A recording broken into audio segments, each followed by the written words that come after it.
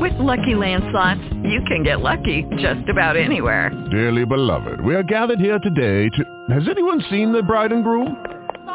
Sorry, we're here. We were getting lucky in the limo and we lost track of time. No, Lucky Land Casino, with cash prizes that add up quicker than a guest registry. In that case, I pronounce you lucky. Play for free at LuckyLandSlots.com. Daily bonuses are waiting. No purchase necessary. Void where prohibited by law. 18+. Terms and conditions apply. See website for details.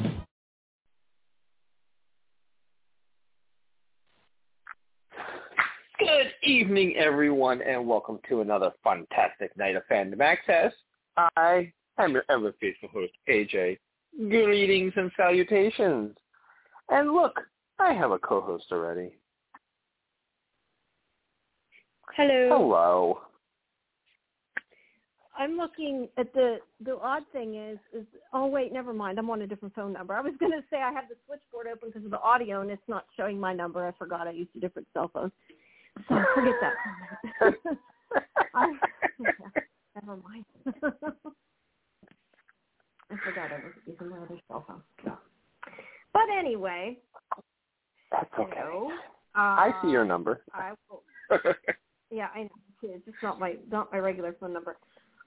Yeah. So as I posted on Twitter, so people know, I am going to post a sneak peek, spoiler-free, of my Lucifer interview with Amy Garcia tonight. I have 2 little clips set up. I'll play the first one at around 10:30, depending where we're at, somewhere around 10:30, if people want to listen for that, because I had said I was going to tease something. So I'm going to play that when we get a chance here after a while, but we'll wait till 10:30. So how are you tonight? I am good. And look, Karen is here. Yay. Hi, you guys. How are you? Good evening, Karen. Hello, good. Happy Tuesday to you guys. Happy Tuesday. Time for another exciting podcast, and we've got so much stuff to talk about tonight. Yes, we do. It's like old times. It's like 2019. It's like the before times. Before time. Yeah, right. Yeah. So I heard you saying, Jamie, you're going to play clips from Lucifer at 10:30. So yeah, from my Amy Garcia interview. Yes. Okay. I'll play the first clip at 10:30, and then we'll pick a time for the second clip. Okay. Cool. So should we jump into some other stuff then? Sure. Go for it. Okay. Let's go for it. What do you want to do? Walking Dead, right? Start with Walking Dead. So how did you enjoy this episode of Walking Dead? Okay, I have to go back and think which one.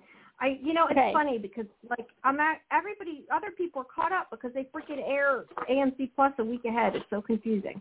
Well, we're only doing television. No, I know. What's aired on television. So this is the episode with the horses. Yes.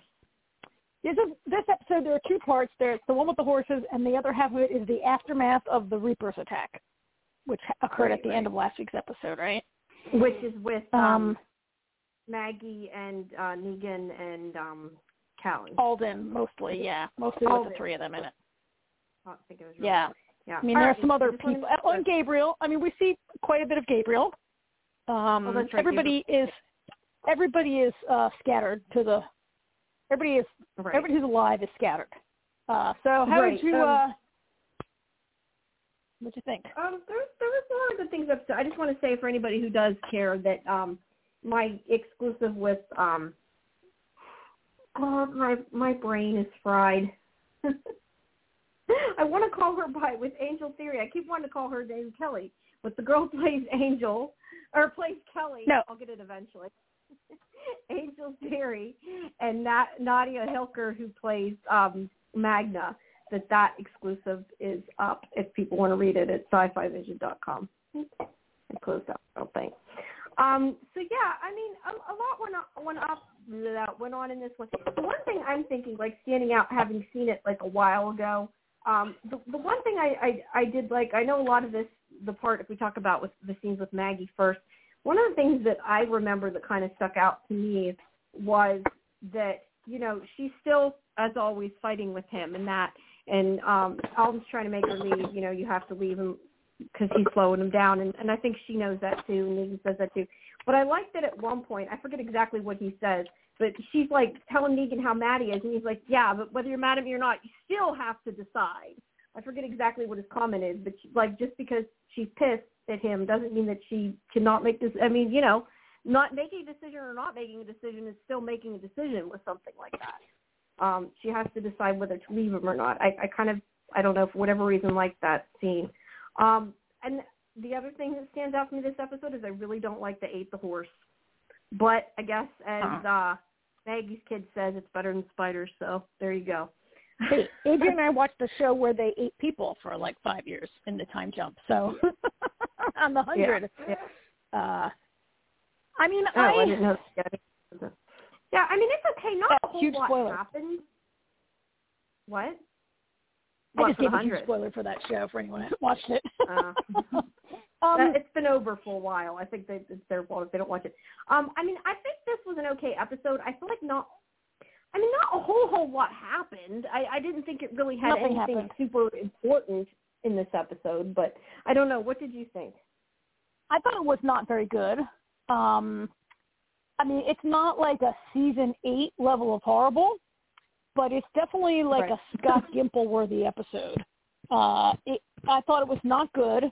I really, based on what I'm seeing, I have no interest in watching a Daryl and Carol spinoff because 2 of the formerly best characters are now really 2 of the worst characters. Like, to me, this was Carol making soup all over again. Remember we had to watch that whole episode of Carol trying to make soup? Yeah. And, like, watching them try to catch these horses was kind of dumb. It was another example of Carol, like, the group has something they need to get done, and Carol decides she's going to do something else, which is, like, Carol's entire character since Henry died, right? Like, she won't listen to anyone, but she won't explain to anyone what she's doing either. Why she has to concoct this lie that we need the horses to, move equipment and whatever. Well, I don't know if that was completely a lie. I mean, I think they needed it for both reasons. They need the horses because they need the horses, but yes, they also needed food. So I don't think she thought of saying, let's catch a horse so we can kill it. But, I mean, I think... Well, why not, though? I mean, everyone is acting like they're literally starving to death, so no one should really object if there's a large animal that could feed a lot of people, right? Here's my question. Were these their horses? That's the one thing that confused me. I thought these were their horses that ran away from before, but I wasn't sure. And then okay, they were. That's what enabled us to have the completely stupid part where the horses voluntarily walked themselves into the corral, right? Because that's the only way. That must be. I didn't really understand what happened, but because these totally inept people cannot get near the horses, which I don't know why. First of all, I don't know why the horses are so freaked out. They've only been on the loose for it's really only like a couple weeks or months since there was war, right? That's why I wondered if I was wrong that they were their horses, because domesticated horses, I mean, no, they're not pets, but they should come to you for the most part. They shouldn't keep running away. So, yeah, I agree. I don't know. I think that they could have done other things to find to eat. I don't know that they needed to eat the horse, but I get what you're saying. No, yes, they make it like they're starving, and they do. But they don't make it, as much as they keep saying they're starving, they don't act like they're starving. Let's put it that way. Well, That's why it was sort of incongruous. Earlier in the episode, someone says there's no more game. The large herds have scared all the game away, which maybe I believe and maybe I don't believe. I don't know. I don't know if I believe that or not, and that all of their fields are ruined and they can't grow anything or whatever. And I'm a little confused. Did the walkers also scare all the fishes out of the sea? Because, the real Alexandria, Virginia has been a seaport since it was founded in like maybe the 1600s or something, right? And it sits on the water and has a waterfront. And it's on the birds. Well, somebody does try to shoot a bird in this episode, but also Oceanside was a fishing community on the Chesapeake. They have people who know how to fish. So, I don't know. Yeah. Anyway. No, you're right. You're right. I feel like it was more a shock value, in my opinion. I feel like they did it more for a shock value, like they do a lot of shit on this show. And that's kind of why I have the problem with it. I mean, I obviously don't like it because I don't like to kill the horse. I mean, let's be honest. I'm going to hate it no matter what. but it's neither here nor there. The episode was still boring, regardless. Well, I mean, it was boring, and it really bothers me that they have now created a situation where when Carol is on, I'm like, let me pick up the newspaper and read something. Like, Carol is one of the worst characters, and she's so boring, and she hasn't done anything of consequence. So she's somehow at fault for their show. Well, she's somehow at fault for Connie going missing in the cave, but I can't really remember why. Well, yeah, she's definitely at fault. She set off that grenade or bomb or whatever. I don't remember what it was. The thing is, she set off that set the cave-in off. That was how Connie got lost in there, because she decided she was going to try to kill the walkers. But that's neither here nor there. She feels at fault with it, and yet I don't know if she feels that she needs to keep hope up, and that's why she's kind of going out with Kelly to look for Connie, if it's because she feels responsible, if maybe she just wants her to feel hope. I don't know her reasoning per se. I don't quite get why she's so adamant about ignoring Magna. Well, but it is ridiculous. It is ridiculous for this show to imply that Kelly and Carol are wrong for searching for Connie when Daryl has been searching for Rick for literally like 6 years. Yeah, right? I know. So it's stupid, and I just feel like the only thing Carol's done for like 2 years is be an outcast and be kind of like anything anybody else wants to do, she won't go along with it, and then she makes some other plan that she fails to adequately explain or in any way explain what she's doing, which people might be like, oh, Carol, that's a good idea. Like, we are starving to death, and maybe we can eat one of those horses. I guess. Why can't we just have more badass Carol? Instead, they're like, Carol, everyone's helping to build the wall except you, right? Like, that's really what happens in this episode. It's like Aaron's mad at her because she won't help. Okay, that's right, there was. Right? Like, so Carol's just the worst. And Daryl is terrible also because Daryl, like, as soon as Maggie shows up, Daryl abdicates any leadership quality that he's shown at all in the years since Maggie's been gone. And like, Maggie's been gone, why is she allowed to totally take over everything and nobody I don't know why everybody puts so much faith in Maggie, especially after what happened last week. You would think that some of them would question it a little bit more, but they don't. I mean, this is just all down to the writing. But I will say next week's a Daryl episode. I don't think you're going to be much more impressed. I'll just say that. Well, whatever. I don't care about what happens next week. What we've seen so far, he's like Maggie. Okay, so not everybody, like Aaron's not following along. Aaron and Carol both refuse to go because they're like, no, Maggie, your plan is wrong. And like Daryl also has okay, I also really resent that. Okay, there's another whole part of the episode that we'll talk about, but like the idea. Like, how is that Negan is now the most interesting person on this entire show? I know. That's really sad, isn't it? It's become true, but it's sad. Yeah, I don't know. I don't know. But like I said, it's not per se. I don't feel like this episode was bad. It was just uninteresting. It wasn't good. So, but no, you're right. But I mean, it wasn't like that. It was like a horrible story. Nothing happened. And I agree, like, Negan is actually somewhat making sense in these last couple episodes and seems to be the only one. So, yeah, well, I don't have any answer for that. I also thought the opening scene, the Reaper attack, so I'm just so sick of why does every one of these shows have to have a group of crazy enemies who wear masks?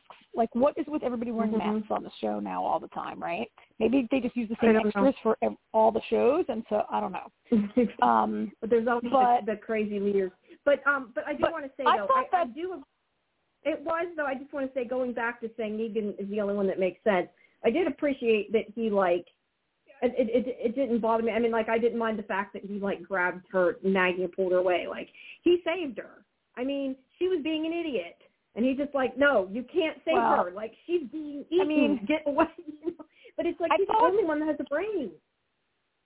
I thought the opening scene with the Reaper attack, I thought that was poorly choreographed, poorly directed, poorly shot, and mostly poorly maybe acted also. Like, that was just really hard to follow. Didn't make a lot of sense.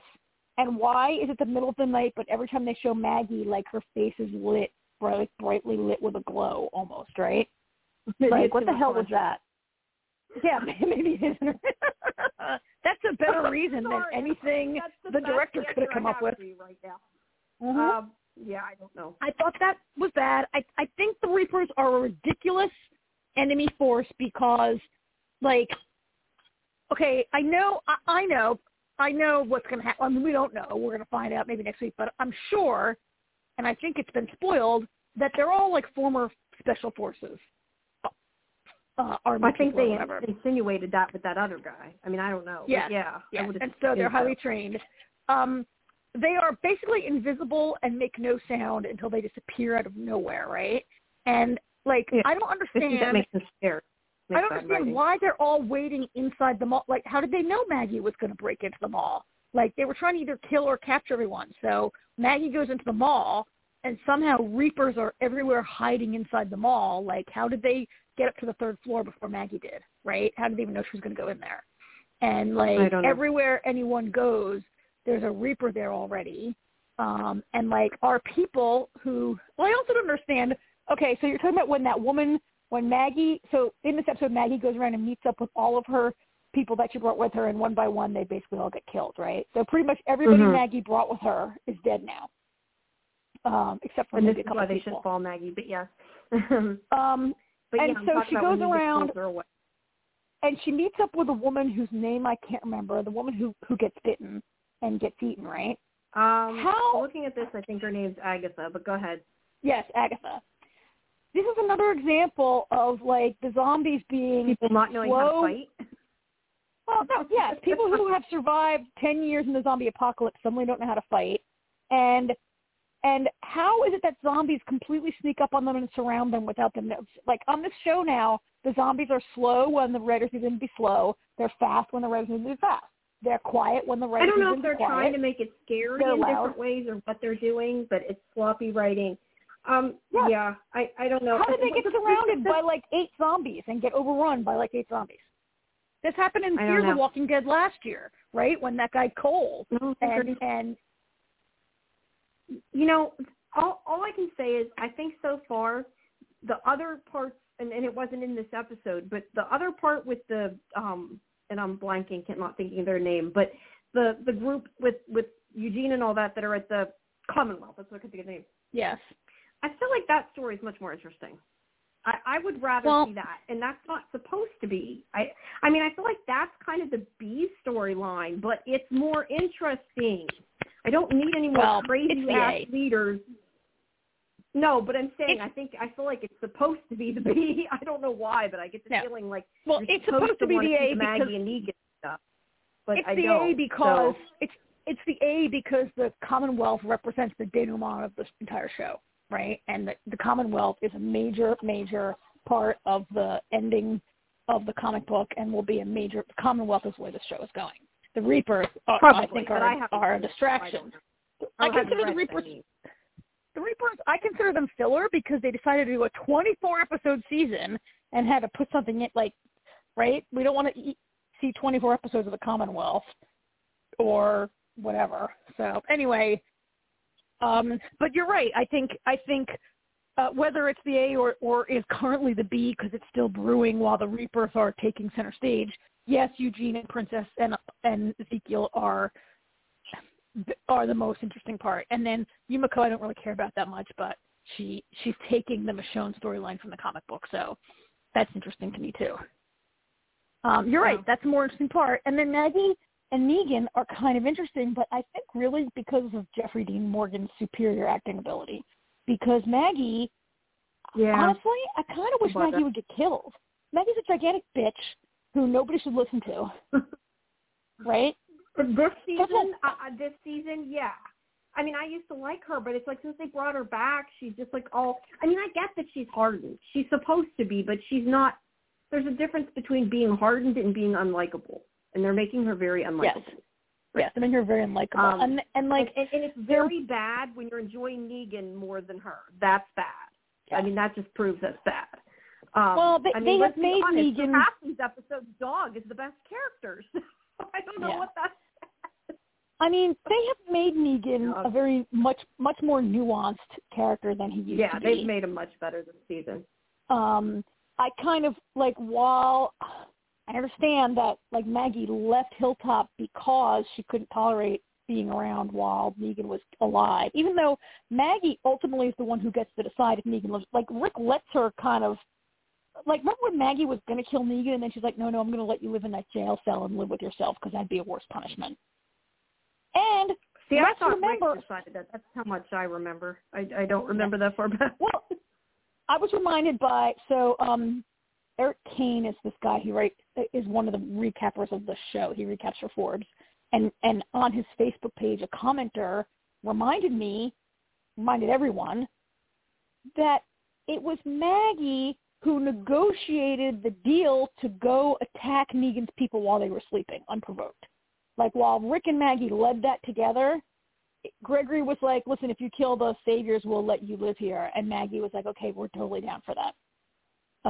And like Maggie, because Maggie was the one who was, remember when Maggie was like living at the Hilltop and was sort of like having this like power struggle with Gregory? And it was vaguely. Maggie. Maggie was part of the decision and really led the decision to be like, yes, let's go slaughter these savior people in their sleep, and then everything will be great, and we can live at the Hilltop. And that sparks all these problems with Negan, right? And that's really what sparks Negan in the end to like Maggie, and we never really saw Maggie deal with that emotionally, right? Like, we never saw Maggie take it. Rick and Daryl both shouldered a lot of, like, self-recrimination guilt over that. Maggie had a lot of grief over losing her husband, but I know, I also kind of wish somebody like Aaron or Daryl or Carol would be like, Maggie, you've been gone for, like, 6 years, and, like, a lot of water's been under the bridge with Negan. And, like, he's still a pariah. He's still, like, an outsider and will never be a popular guy in town. But, like, everyone, like, accepts his existence as part of Alexandria now. And he did them a great favor by killing, like, Alpha, right? And, he participated in a lot of bad shit, but it's like a cop undercover who has to, like, do drugs before he can, like, bust you, right? I just wish someone, I can't believe I'm saying this, but I wish someone would stand up for Negan just a little bit. Well, the thing is I keep feeling like they obviously put Maggie and Negan together for the tension of what happened. Yes. But it's like there's no, like, I would like to see some kind of conversation, not just like her disagreeing with everything he says because she needs to disagree with everything Negan says. Yeah. Like, that's not interesting. They're not even fighting. I mean, I'm okay if they're fighting, but, like, at least make it make sense. I don't know. Yeah. So, you're right that Negan saves her, he saves her life, I think, twice in this episode. And, you know, he grudgingly, while he's like, yes, we have to go, like, you're right, he does say, all right, Maggie, you decide what to do. And she's like, Negan, you're a jerk, blah, blah, blah, blah, blah. And he's like, okay, fine. You still got to decide. And ultimately, Alden is like, okay. Alden kind of makes the decision for her. I think Alden is not dead. I think Alden deserves a real death. If he's going to die, I think he deserves Alden, you know, he's a former savior. I think either the savior, whatever they're called, the Reapers are going to find him and, like, bring him back to their place or whatever. They killed some people, but I think you know that guy who is Maggie's sidekick who fights in a mask because everyone on the show wears a mask now? That guy who the younger one? When Maggie busted into the guy who fights with two knives who has a mask, it looked like he got kidnapped, not killed. I think they kidnapped him, and since I thought maybe Daryl got kidnapped because we didn't see him, but then the promo for next week, it looks like Daryl is, like, maybe trying to rescue them. I'm not really sure. But I think some people got with your first comment. I think some people got captured, and Daryl might be captured, and this Maggie's sidekick guy is maybe captured, and some other people. Like, basically anybody who's like a speaking character was captured, and everybody who was like Maggie's extra people all got murdered. Except for Gabriel, who we haven't talked about. So Gabriel was off on his own. So what do you think of Gabriel? Gabriel was kind of interesting. He's another one of the few, turned out to be a good and nuanced character, right?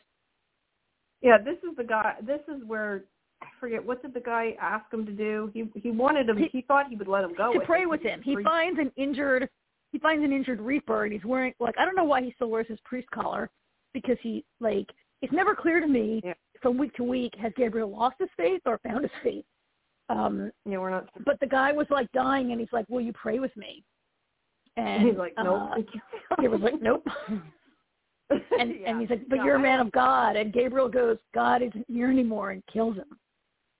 But Gabriel himself had been praying earlier in the episode, right? Yeah. Because Gabriel's injured, and he was praying, and then he refuses to pray and kills this guy. So it's like, I feel like Gabriel's faith maybe has become very restricted to, like, God should help Gabriel and the people he cares about, but then God doesn't, like, exist, or, right? Like, Gabriel, I don't know. I'd like to maybe see more of Gabriel at like, some deeper, because he killed the guy in the anthology spinoff, the anthology episodes that we watched, like, 6 months ago. Remember when they did that whole episode of him and Aaron getting drunk, and he killed that guy? Episode, you mean? You mean Robert Patrick's episode, right? Mm-hmm.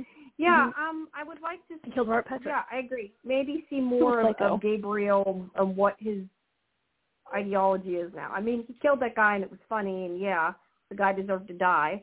But, he also killed the guy who was trapped upstairs, right? I'm sorry? He also killed the brother who was locked upstairs in that episode. Yeah, that's right, he did. I meant the guy in this episode, but yeah, you're right, he did.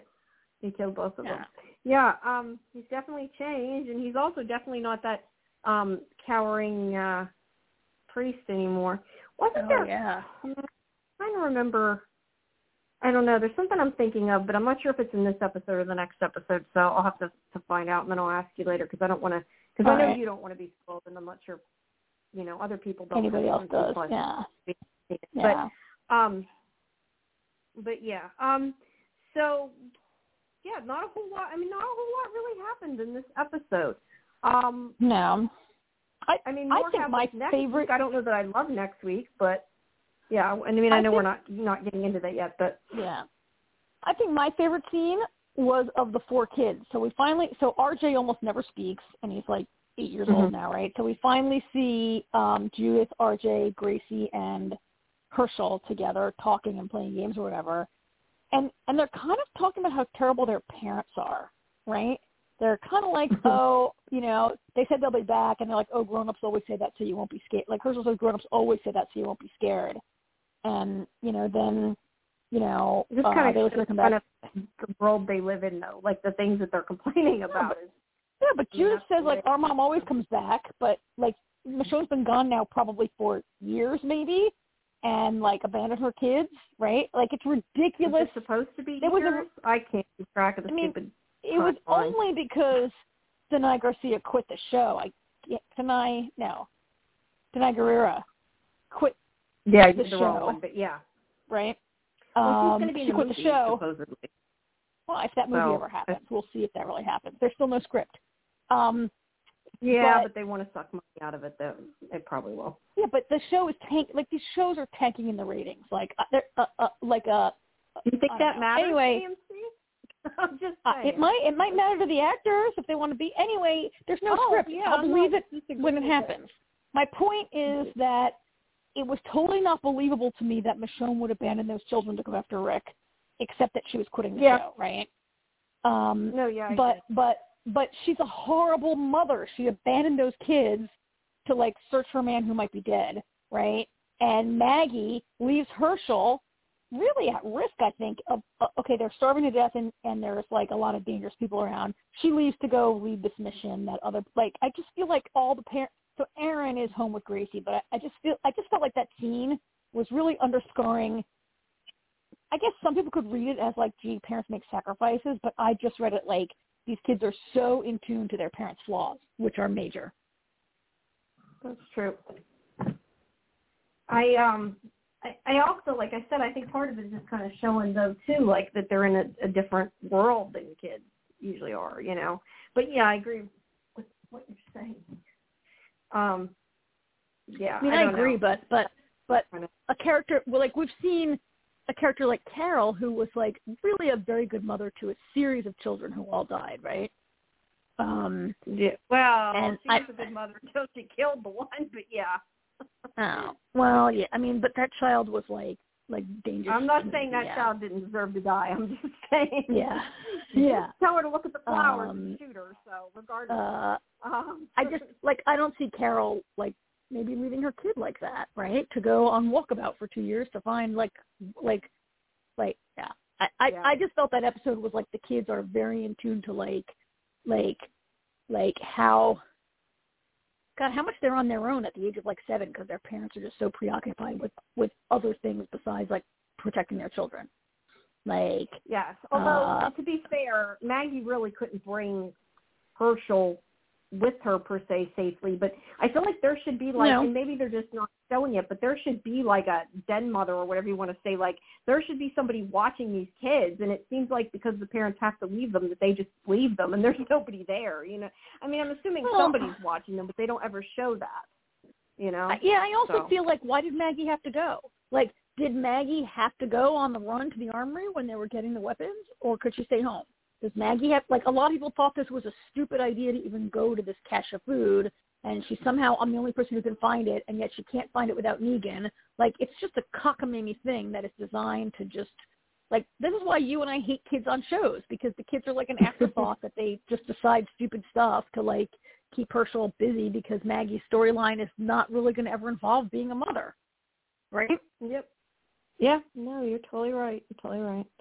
Okay. So I kind of really liked it that they actually had the kids show up and be yeah, our parents kind of, whatever. No, yeah, you're right. Yeah. Right. Yeah. But I mean, that's their life. They do not have a normal childhood, but there should, I hope, be somebody there watching them that they're just not showing us. We hope. Yeah. Yeah. So yeah. All right. Yeah. Well. Anyway, not the worst episode. Not a season 7 level of crap, but not the best. Yeah. But fairly boring, yeah. All right. Yep. Okay. All right. Well, that's it for Walking Dead. And Beyond the Walking Dead is starting. Actually, I think Fear the Walking Dead is starting soon, too. But Beyond the Walking Dead is soon. World Beyond comes first, I think. I think World Beyond comes first, and then Fear. I should have the dates with me. I apologize, I don't. But I know it's coming soon. I don't either. Yeah. And hopefully it will be. Actually, I saw an ad that was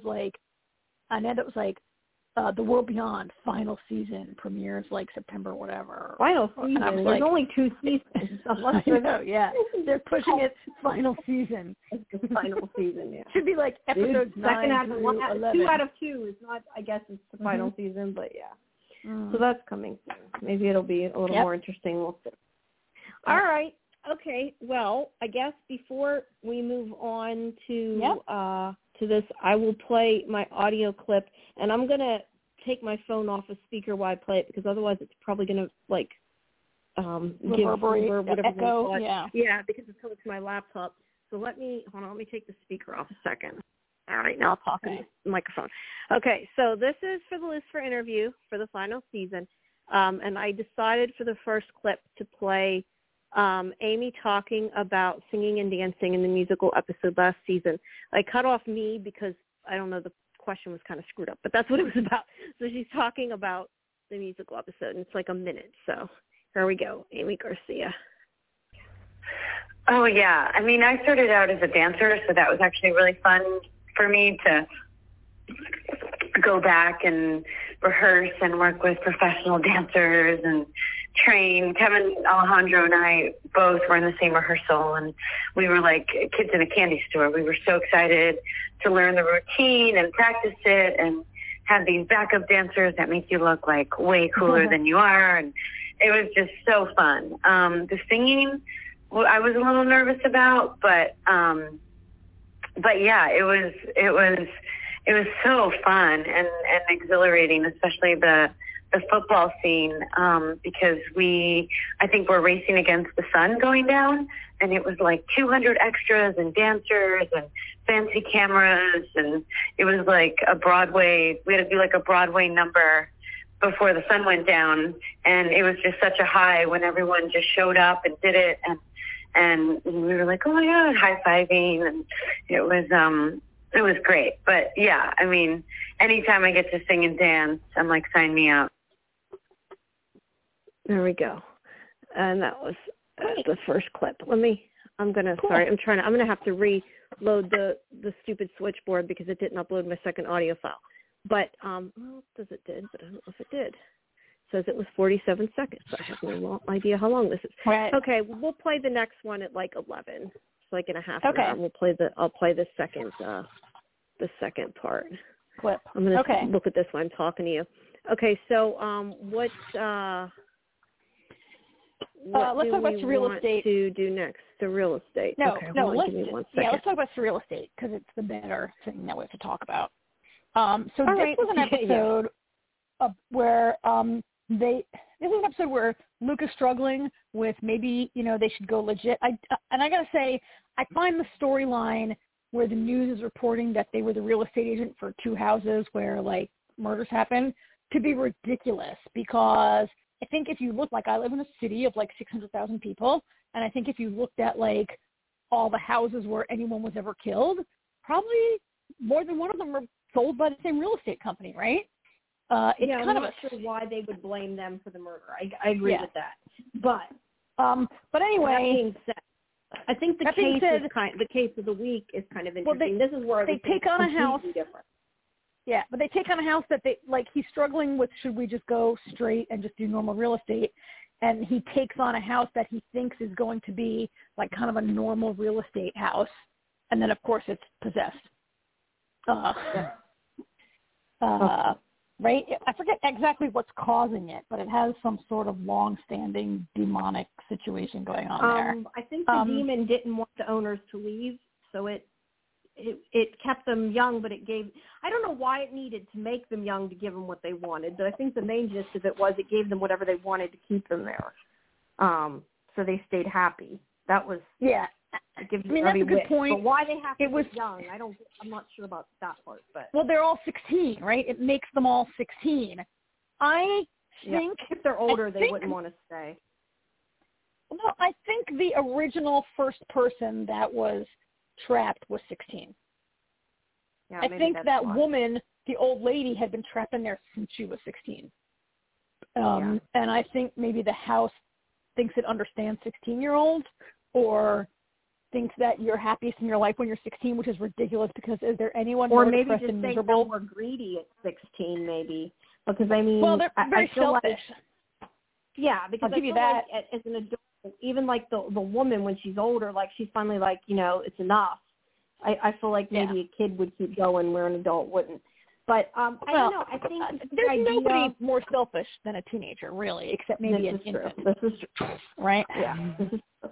But I liked it. I thought it was weird and different, and I don't know. I really liked this one. And I liked too how like they had to look beyond the surface. Like you said, like teenagers are greedy, but the thing is when they actually look deeper on anything, like everything was fake, So it was all about that glamour, about that. Trying to think of the right wording for it, but about that shallowness, I guess, would be the right way to describe it. Yeah. So I thought it was pretty interesting.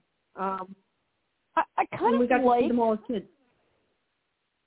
Yes, I kind of like seeing the young actors playing them older. I think it wasn't all 100% perfect, but it's not like we're seeing like Oscar right? Like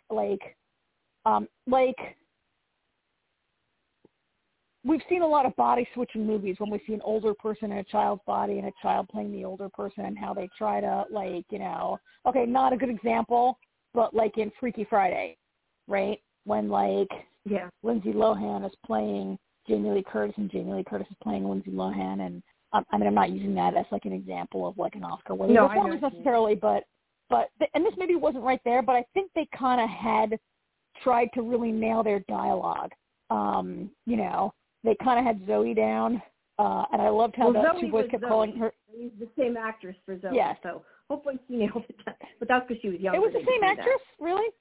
Oh yeah, because she's very young. Yeah, it was. I like how the boys kept calling her Sad Girl, and then they made the Luke one was the least. Like the one who played Young August, he also was kind of like very nerdy and into gadgets, and they kind of had that well. done. I thought the Luke kid, the young Luke, was the least like the older Luke. I think that may be because he's the most developed too, though, as a character, maybe. Well, I was going to say, you know what I mean? I was going to say because he lacks the strong personality traits and tics and idiosyncrasies that the other characters have, right? He's very like everyman normal guy except for seeing ghosts.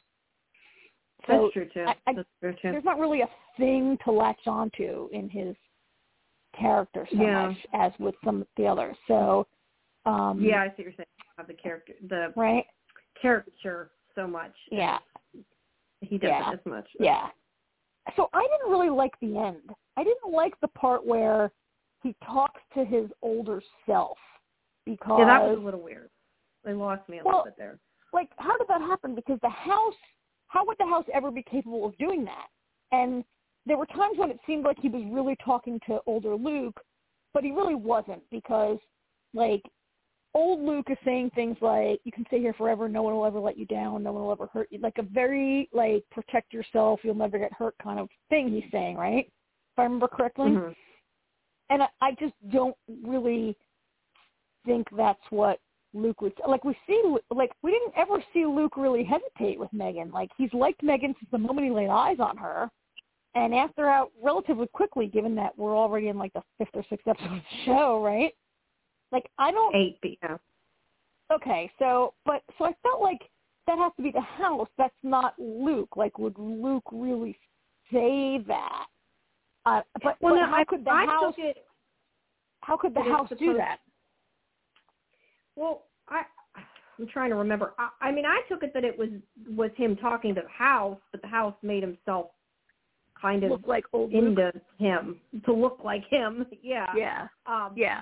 But I mean, a lot of it was him dealing with his own demons. But yeah, I mean, it was supposed to be the house talking to him, and that's definitely how I took it.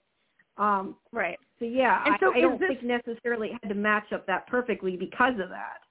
Well, and is this the same? Is this basically the conversation the house has with every teenager it traps? I mean, really, you could say this to any teenager. Like all teenagers, like they feel deep feelings, they get hurt, they like everything that happens to them is the most greatest tragedy ever, right? And they're like, well, you can avoid it by staying here forever, type of thing. Yeah, you're right. Really, it would have worked probably with anybody, but it had a harder time with him. Which also he may have been able to resist it more because of the connections with the ghosts or whatever that he has too. So maybe it was because he was different that because it kept the other ones out. I mean, he was the one it wanted. And I kind of wonder if it's also like more of an emotional thing too, like it needs that more like emotional connection. I don't know. Yeah. I mean, that's just a guess. You know, today I was flicking channels while I was supposed to be working. I was flicking the TV channels, and I flicked across. So Star Trek is on like all day, every day on BBC, and I flicked by accident onto this episode of Star Trek: The Next Generation, where they flew into an anomaly, which happens like once a week, and they got their bodies turned into 12-year-olds, and they were like grown ups. They were like 12-year-olds playing the actors. And I was like, oh my god, I just saw that, and this is like a 20-year-old episode. So yeah, we're sorry, I just thought of that, but no, it's funny. So the whole other part of the episode was Susan, I almost called her Lauren, Susan going to visit Megan at the house. Like Megan calls up, and it's like, Megan calls up, but it's the roadie who calls up and says, can you come over here, right? I can't remember who was on the phone calling, but I know that... Well, Megan calls up and says, I need to see Luke, and Susan's like, I'll be right over. Yeah, I think that person was Rudy. But the point is when Susan gets there, it's really, a lot of it's really Megan, and she's like, I don't know what happened, the house has, been destroyed, and somebody was here, but nobody was here. Why do I have all these messages from Luke when I've been trying to get a hold of him? So obviously Susan kind of, it hits her, well, maybe the roadie's still there, and there were 3 of them because she sees their drawings. I enjoyed kind of how they had the sort of telekinesis thing back and forth of them. And I was wrong. I was going to tell you after, but this was, you hadn't seen it. I don't know why I thought they couldn't go back into the same person again, so ignore that comment that I had given you last week. Oh, yeah. And after, when I rewatched part of it, I'm like, why did I tell her that? But anyway, I liked when they kind of went back and forth between the two people, and like when she used her telekinesis to flip the switch to grab the device and then hit the switch once she swapped bodies, and that kind of tricked it. I thought that was kind of cool. And got it killed, and it was good because it didn't drag on. I mean, it was not like, it was nice that they had sort of that it took 2 episodes, but yet at the same time they didn't keep it going forever. But I'm left with a big question. Like, why is the house torn up? What was the roadie looking for? Like, the books are thrown around, like, stuff is thrown around everywhere, right? Like, was the roadie searching for something? Or, I don't know, but the roadie wanted in that house. And I think there's a lot going on with that house. And there's more. I don't know if you can hear that. My mother is snoring, and I'm trying to wake her. No, I can't. So I can't hear that. Well, and the roadie made a comment like, there's so much pain in this house, or there's so like many suffering people in this house or something, right? Like the roadie wanted to be there. There's a lot of supernatural energy / emotion / I want to be careful what I say, but there's a lot going on. Well, we know that. There's a hell mouth in the basement. Yes, and that is also important. I will just leave it at that. But there's stuff with the house, and that's why the roadie's attracted to it. And we know that there was a lot of ghosts in that house too, regardless of the hellmouth. We've seen like because you think about in every window. Before. Yeah, but you think even before, like when she was in that theater with they were going to operate on or whatever, like how many how many ghosts there were then. There were quite a few. So. And Luke's mother is there, and there's like all these ghosts in there. So we might still learn more about that. I also kind of like the way they've been developing Susan as more and more competent with the ghost business. And I don't mean because she is showing. So now she doesn't just have pyrokinesis. She has telekinesis also, which I think is new. Like, right? She had originally described to that teenage girl several episodes ago that she had pyrokinesis, and we saw her use pyrokinesis at the awards dinner like a week ago, right? I'm not sure I was aware that she also had telekinesis, which she exhibits in this episode. Is she becoming more powerful? Did I not know that, or is this kind of power? Know. I don't know if the pyrokinesis is maybe just sort of a form of the telekinesis. I don't know. They didn't really explain that, because that's where before when I had said about her light and fire net, they commented that she did that, but they definitely she definitely has telekinesis. I don't know. I think she was supposed to have had it, but I don't think it was very clear before, because I feel like you did. I thought it was just that she could light things on fire or light stuff up. But she definitely is telekinetic. Or maybe I don't know. I think that just maybe wasn't super clear before, and maybe should have been a bit clearer. Well, I kind of wonder, could she becoming more powerful as she's exposed to like supernatural energy all the time, and also as she is more accepting of the idea of supernatural beings as she's around it, right? Like when they first hired her, she was a little bit more like less of a believer, and she's much more. But I was just going to say, but I feel like if that's the case, though, I think that maybe her being able to move the device or the switch or whatever, I think she'd be surprised. She didn't seem surprised. So I take it that she had this and they just didn't, it wasn't super clear. That's how I take it. But we also haven't really seen a download or a debrief of that scene. Anyway, I was just wondering about it. But I do like that, she, not only was she less of a believer in the early part of the season, but she was less competent and confident in when August and Father Fred, is that his name, are doing their thing. Now that right? I know his name every time, and I can correct you. Now that you said that, I can't think of his name. But she showed real confidence and quick thinking, and outwitted a roadie, a very dangerous roadie, and she I like the way they have sort of brought her along as being a more comfortable person, and really becoming a full member of the team. Like they all were very dismissive, except for Luke. The rest of the characters were very dismissive. I mean, Zoe was the most dismissive, but they all were kind of Luke's don't go in the house without us. You don't understand what's going on. And I like that they're slowly showing her to be a very, she's not just a good real estate person. She's really good at this other stuff also. Right. Yeah. Yeah, I agree. I like that. I like that too. Mm-hmm. Yeah. All right. Well, I think that's about enough of that. That's something else to add. So this was 8 of 10, right? There's 2 more weeks? Yeah. Yeah, Okay. There's 2 more weeks. So, and I'm going to put up part 2 of my interview with Marie Steenwent next week. With and who? Then for the one who plays August. Oh, part right. 2 of the interview. And then for the finale, I'll have up with Camille, who plays Megan. You posting the video of that? No, that's already up. That's part 1. But I have some more questions. It's going to be a written interview. That part 2 I'm going to have up. I'm going to put up before next week, and then hers will be up for the finale because that interview isn't until Friday. Tennille, I screwed up. Who's screwed Tennille? up the day. It was next what's Friday. the character's name? When he plays Megan. That's what I said. The girl who plays Megan.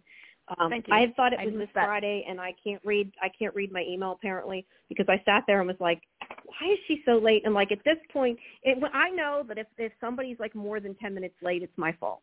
So I looked at it like, yep, today is not September 10th. So yeah, that was it's this Friday coming up. So anyway, okay, people cool. can send me questions if they have it. But anyway, so alrighty. Well, I think we can move on to Roswell now. Yes, it shouldn't take long to discuss Roswell.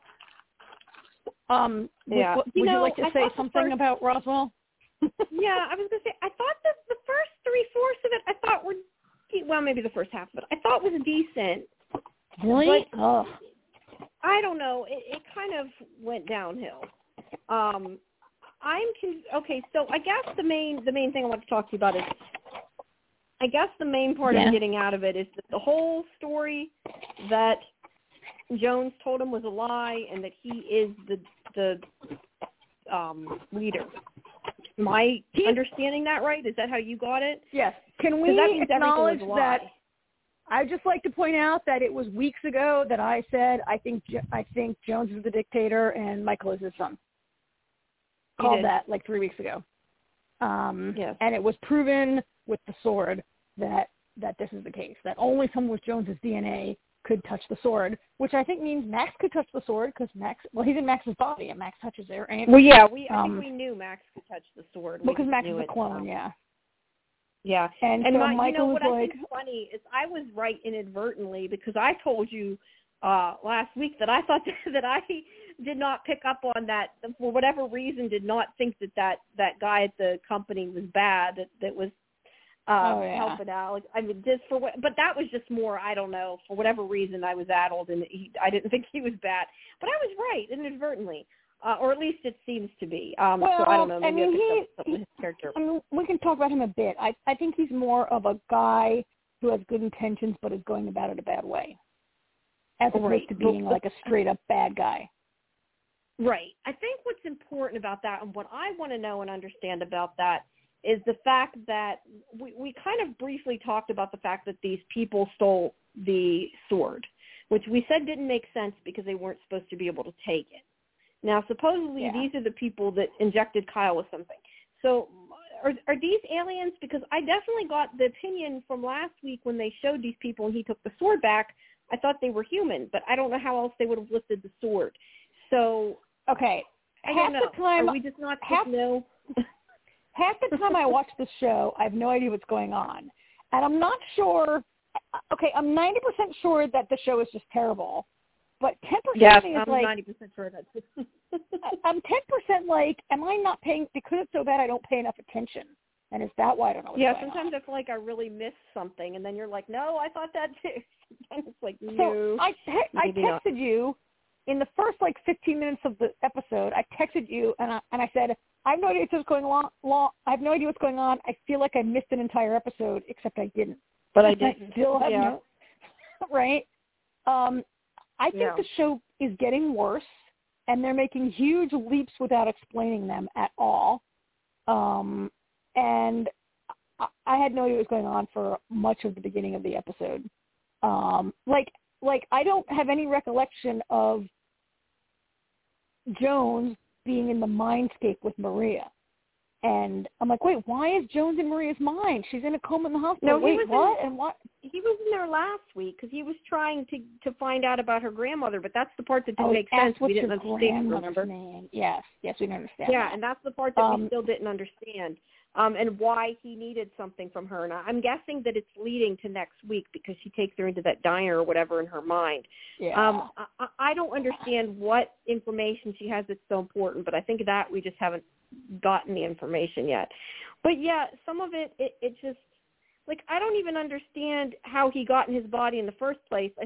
I don't know if I missed that explanation of how he took his body or why the thing is, he looks like Max. Why does he need Max's body? Like, that to me was very odd to begin with, because I get that Liz is saying you need to find a way to separate you from Max's body. Well, why is he in Max's body? Why didn't he just pretend to be Max? That to me is way more convoluted. Like, it just doesn't make sense. Like, why would they write in he hops into Max's body when he looks exactly like Max? When they're clones, yes.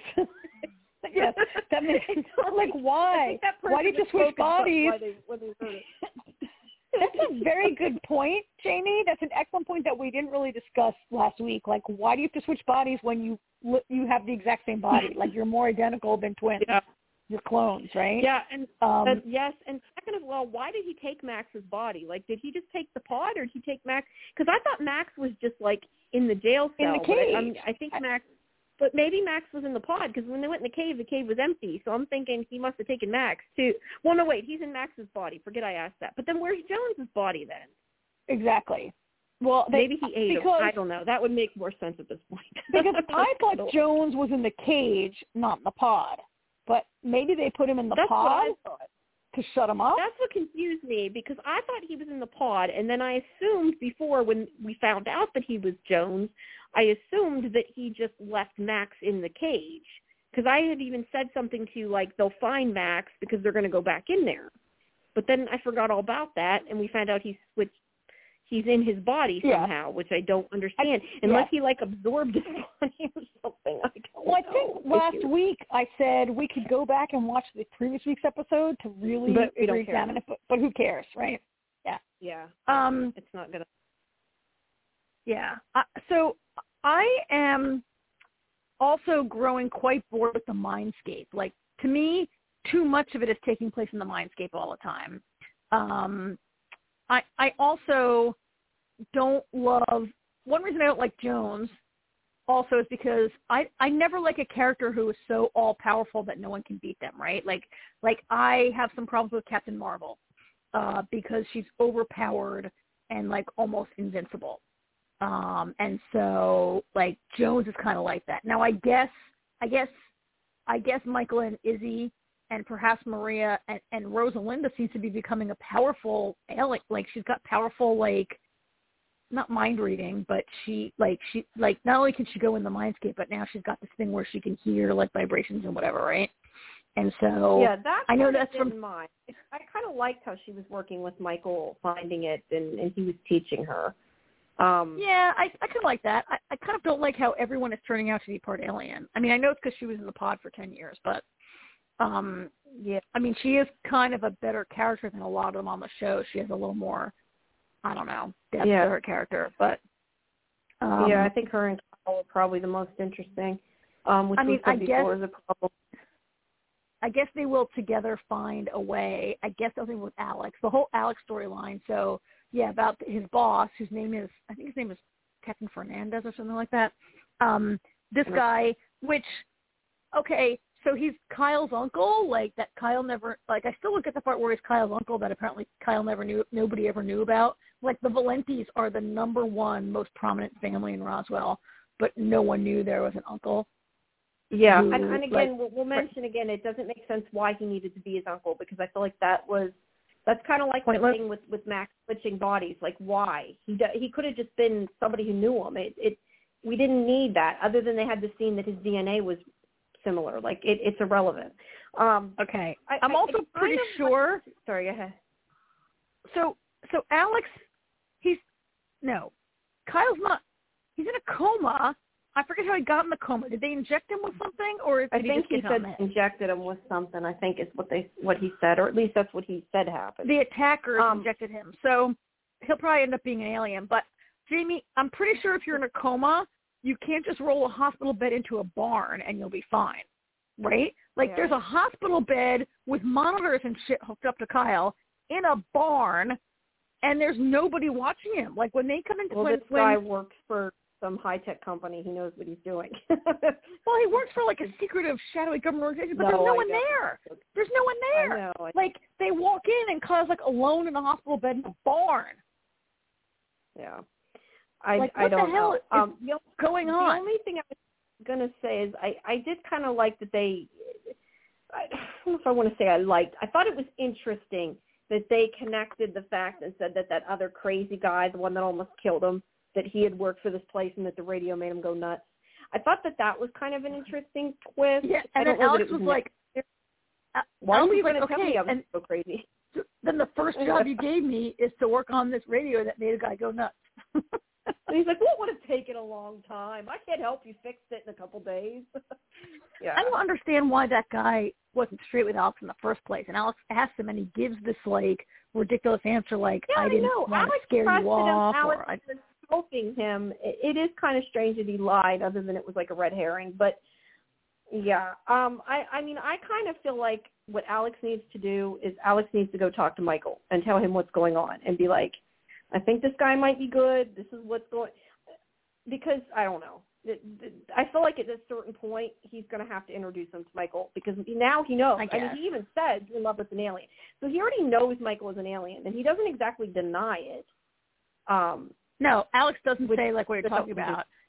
And apparently this guy has known that Michael and Isabel and Max have been, like, how long has he known that they've been around? And he doesn't really care that they're... He knows Michael. We don't know that he knows the other ones are aliens. We know he knows Michael's an alien. Well, he has to know because the three of them appeared in the desert together one night, right? The three of them show up at age 10 in the desert together. Well, if he knows that, but he probably does. Everyone in the whole town knows that. That's true, too. It's common knowledge in town, and he works for the NSA, or Dark Sky. He works for Drive Shaft. I feel though like he is a good guy because I feel like he could have done something about that. I mean, it doesn't seem like he's told people he knows this, but I don't know. This whole I don't know. I'm just kind of having a hard time with. This show is stupid. I'm also having a hard time with this radio that Kyle's father made that can talk to this other radio that some other guy was studying for years, maybe before Kyle's father even made it. And well, here's my question: is it like it's almost like a long range communication device, right? Yeah. That's powered by the alien tech. Glass. So I don't know if it necessarily was made, and that's the question. I don't think it was made by alien. Was it made by them with alien tech? I mean, was it actually an alien radio, or did they just stick the alien tech in there? I don't know that it matters because laws don't make sense. It looks like an old-timey 1950s, 1940s, 50s human radio that someone stuck alien tech inside, right? Probably the original people in the flashback, like whatever their names are, Patricia and whoever, Dolores, whatever her name is, Patricia, their two mothers. Like it's somehow connected to these ones that hurt Kyle. That's why I'm so lost because I still don't know if those people are alien or human. It may only make sense if they're alien, but they made them seem human. So, are those two guys who stole the sword? How did they get the sword if they're not? Well, are they the astronomers? Like everybody's talking about the astronomers whose car was found by the side of the road, and the astronomers are dead. And I'm like, are those guys the astronomers? They're fake astronomers, right? I think they were. I don't even remember them saying astronomers, so I missed that. Yeah, I probably was they kept saying the astronomers. It's so bad that like whatever. He stole the sword from. That's all I know. Yeah, I don't know. I mean, I feel like this show. Here's the thing: a lot of shows won't go deep into mythology and into the sci-fi and all this, and I feel like this show had potential and it could have been done well. But it's like they have so many different things going on. They have made the storyline so convoluted, it doesn't make sense. Yeah. They need to, as much as I'm usually when I talk about shows, I like the mystery, I like the twisty storyline. They need to do character development because we say every time it is not good that the main characters are unlikable. Stop and you know who's and make the characters likable. Develop them a little bit better. That's my you know who main I really hate. I really hate Max/Jones. And me too. Well, and part of the reason I mean, he's a bad guy. You're supposed to not like him. But I feel like the writing is not good enough to get to show us when we're looking at Jones and when we're looking at Max. And so they've written him, and the actor plays him as this arrogant, sneering, overacting, ridiculous dickhead that, like, I just want to punch his face every time he appears on the screen. And I just feel like they're not able to give Jones any personality except this sneering, like, ridiculous. Like, I want him to start twirling his mustache at any moment, right? And I feel like better writing and better direction, maybe some stronger acting. I don't know. Here's the thing. I think the actor's done a fairly good job playing both parts. He is kind of overacting it, but I do feel like that's in the writing, and it's the way they're having him do it. My biggest problem is, and I've said this over and over again, I feel like in order to care about what Jones is doing, you have to care about Max, and I don't. Yeah. I have said before that Max and Liz are like some of my least favorite characters. This is a problem.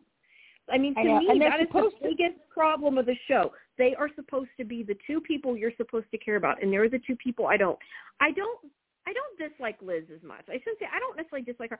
I don't like I never necessarily loved their storyline of the two of them together. Like, I never necessarily felt it. I think that's part of the problem. But it's usually seems to me that I'm like, oh, okay, who cares? Like, I don't know. They're supposed to be like a super couple who are meant to be ever since they're teenagers. And, like, I guess he's loved her since a teenager, but he was too much of a popular kid to actually be nice to, like, an immigrant kid or something. Like, who never really, like, together with her or really pursued her before. Like, it's supposed to be this, like, meant to be thing, but and then maybe that's come off. It's more I don't care about the relation. It's more I don't care about the relationship. I think it's not so much I don't like them. It's that I don't care if they're together or not. One way or the other. It really. Well, it's not. Look, you're supposed to be rooting for them, and you're supposed to believe they're meant to be, and they've been in love with each other since they were teenagers. But it doesn't play that. It actually comes off that she's a jerk and he's a doormat. Right? I'm like, why would Max keep, like, pining after? Like, I don't see what he sees in her, and she continually does everything everybody tells her not to do, and is a jerk, and then he's just like, you know, like when Jones, like, watching Jones come on to her and her, like, sort of flirt back at him, I wanted to it was just painful, and I wanted to throw up. And I was like, okay, I know they're both acting. He had to know. Like, he knew, I'm thinking and knows she knew what she's doing. He knew, and she knew, and she knew he knew, right? But I kind of thought that too. But it just played like, I don't know, it played like they're always like I don't want that, like, yeah, I don't see what he sees. I don't see what they see in each other. I don't believe that they're meant to be. I think the world was better off if they broke up and didn't talk to each other anymore. Yeah. Yeah, I don't care about them. I think you're right. It's a problem. If you don't like them, then it's a real problem to watch this show. Yeah.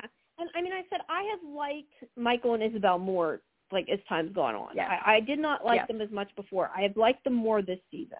So that's a good thing. I still think Kyle and Rosa are the best characters, which is still a problem. But it's, and like I said, I don't know per se.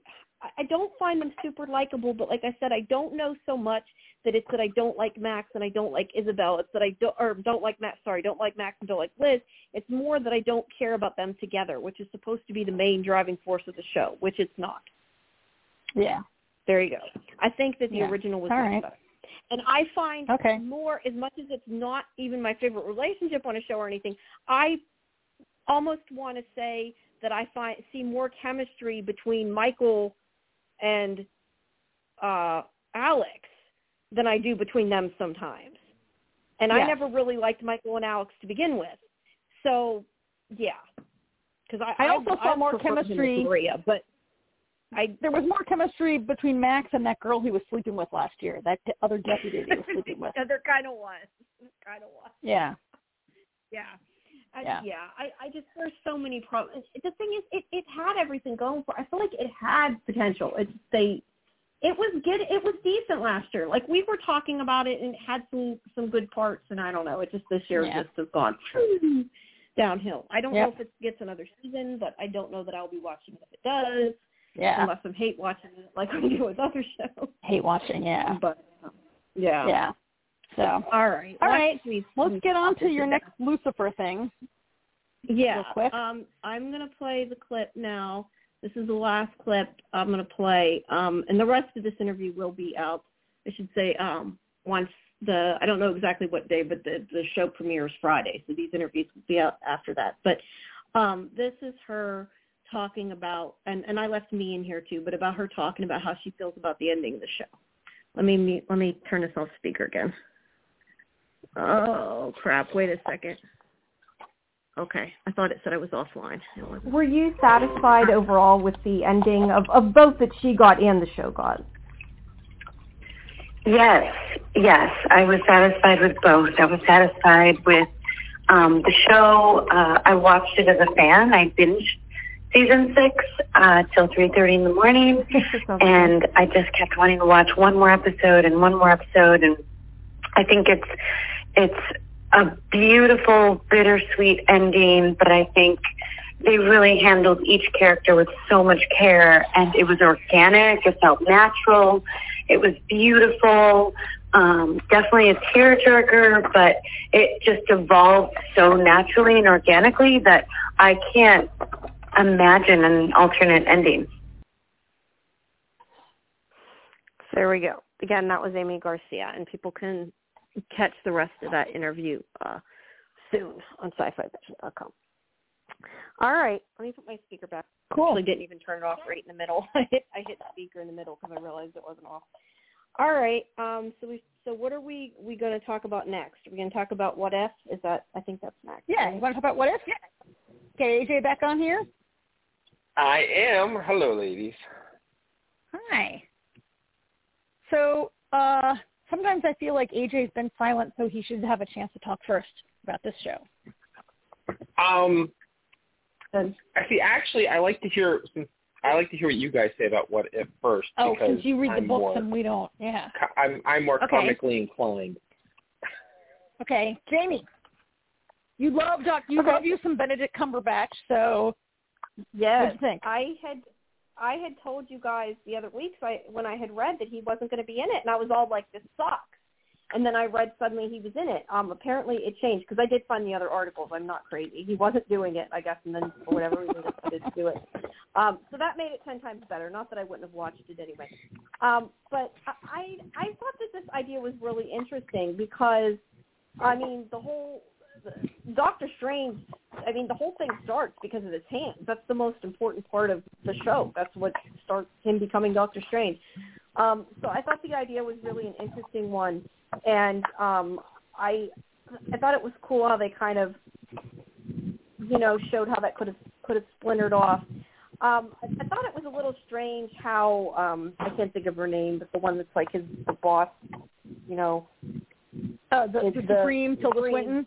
The Sorcerer Supreme? Yeah, you know who I mean. I was a little surprised. No, the Ancient One. Her name is the Ancient One. The Ancient One. The Ancient One, that's it. I found the idea that she had split him in the same universe a little strange. I hadn't seen that coming. Yeah. But I liked the idea that they kind of showed how his life would have been so much different. And it was almost like, I found it interesting too because in the movie, he is very arrogant and not a nice person for a lot of it. And it almost made him, to me, seem more of a caring person when it happened in this way. Because in the show, he cared only about himself. So I thought it was interesting in how it still, even though that was the case, that's what caused it to devolve. I kind of would have liked it to have had a happy ending, but at the same time, I think it was kind of interesting where the whatever his name is, the Watcher guy's like, nope. You screwed up yourself. That's why you don't mess with time. We all know that. So I don't know. I thought it was kind of interesting. I liked what they did. I really did. I'm trying to think of anything else specific. He just kept making it worse and worse and worse. I liked how they had Wong, and I liked how he gave him like that protective spell, and I liked kind of how they showed it like the metaphor sort of physically because he kept breaking through those symbols, whatever you want to call it. I thought that was kind of cool.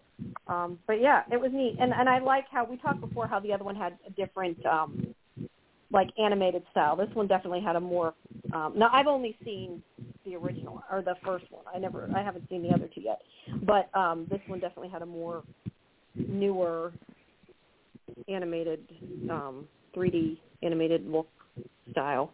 Yeah. Okay. Go ahead.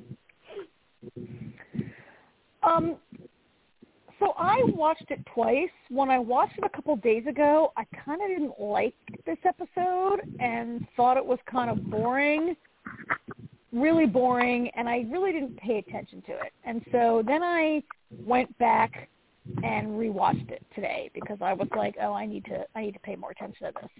I thought there was some stuff I really liked and some stuff I really didn't like.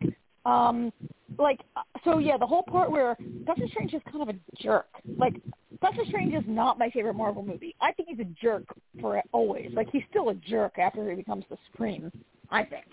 Yeah, and he is very arrogant.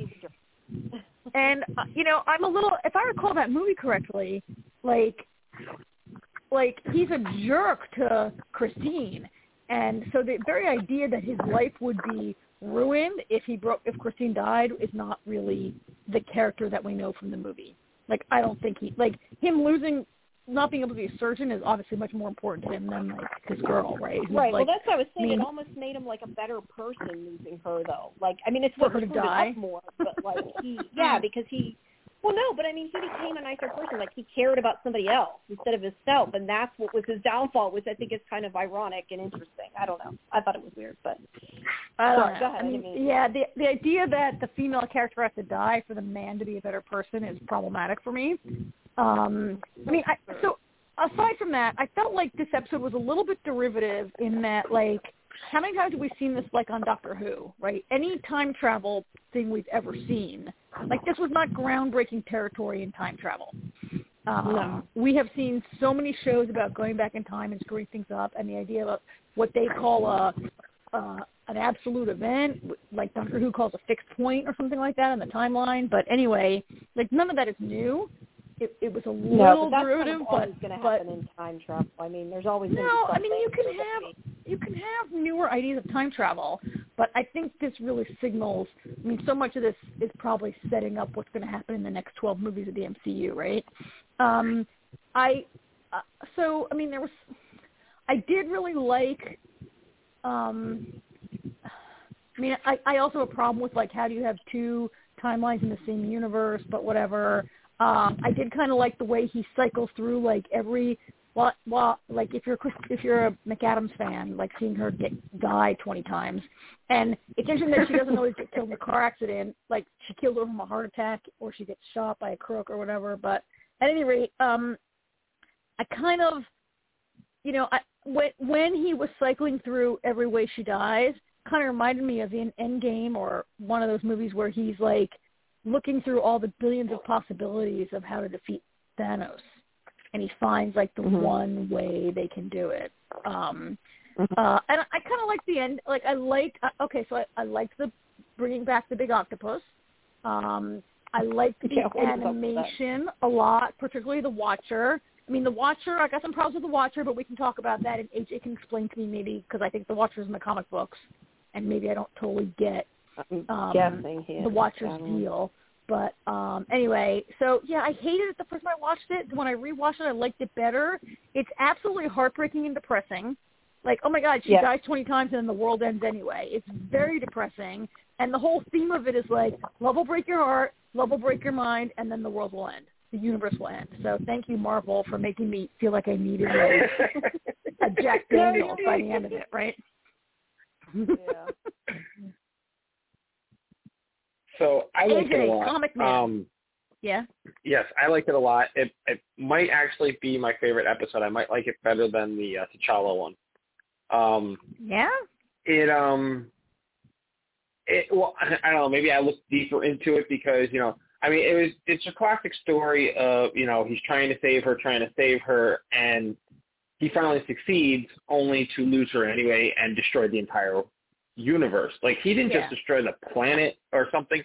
He destroyed the entire universe. And I think the biggest thing about the episode is the Watcher says, reiterates that he could step in, but he's not going to because saving one universe isn't worth jeopardizing all the other universes. So I think that's really important in the fact that, like, what Strange has become and done in this universe can affect the other universes if, because he's so powerful now. Like, he's so powerful now that who? Wait, except that he's in a bubble. He destroyed the entire universe and lives in a bubble by himself. So is he really so powerful? He can't absorb other people's. But that's the thing. That's how this ended. You don't, do we see him again next season and find out, because he is powerful. He is so powerful. I mean, all that energy he got from all those different creatures, across the multiverse, so we saw the tentacle monster again. He is extremely powerful right now. I mean, he changed a, what did they call it? You just said it, Karen. A fixed point in time or an absolute event, they call it, I think, in this. Absolute event.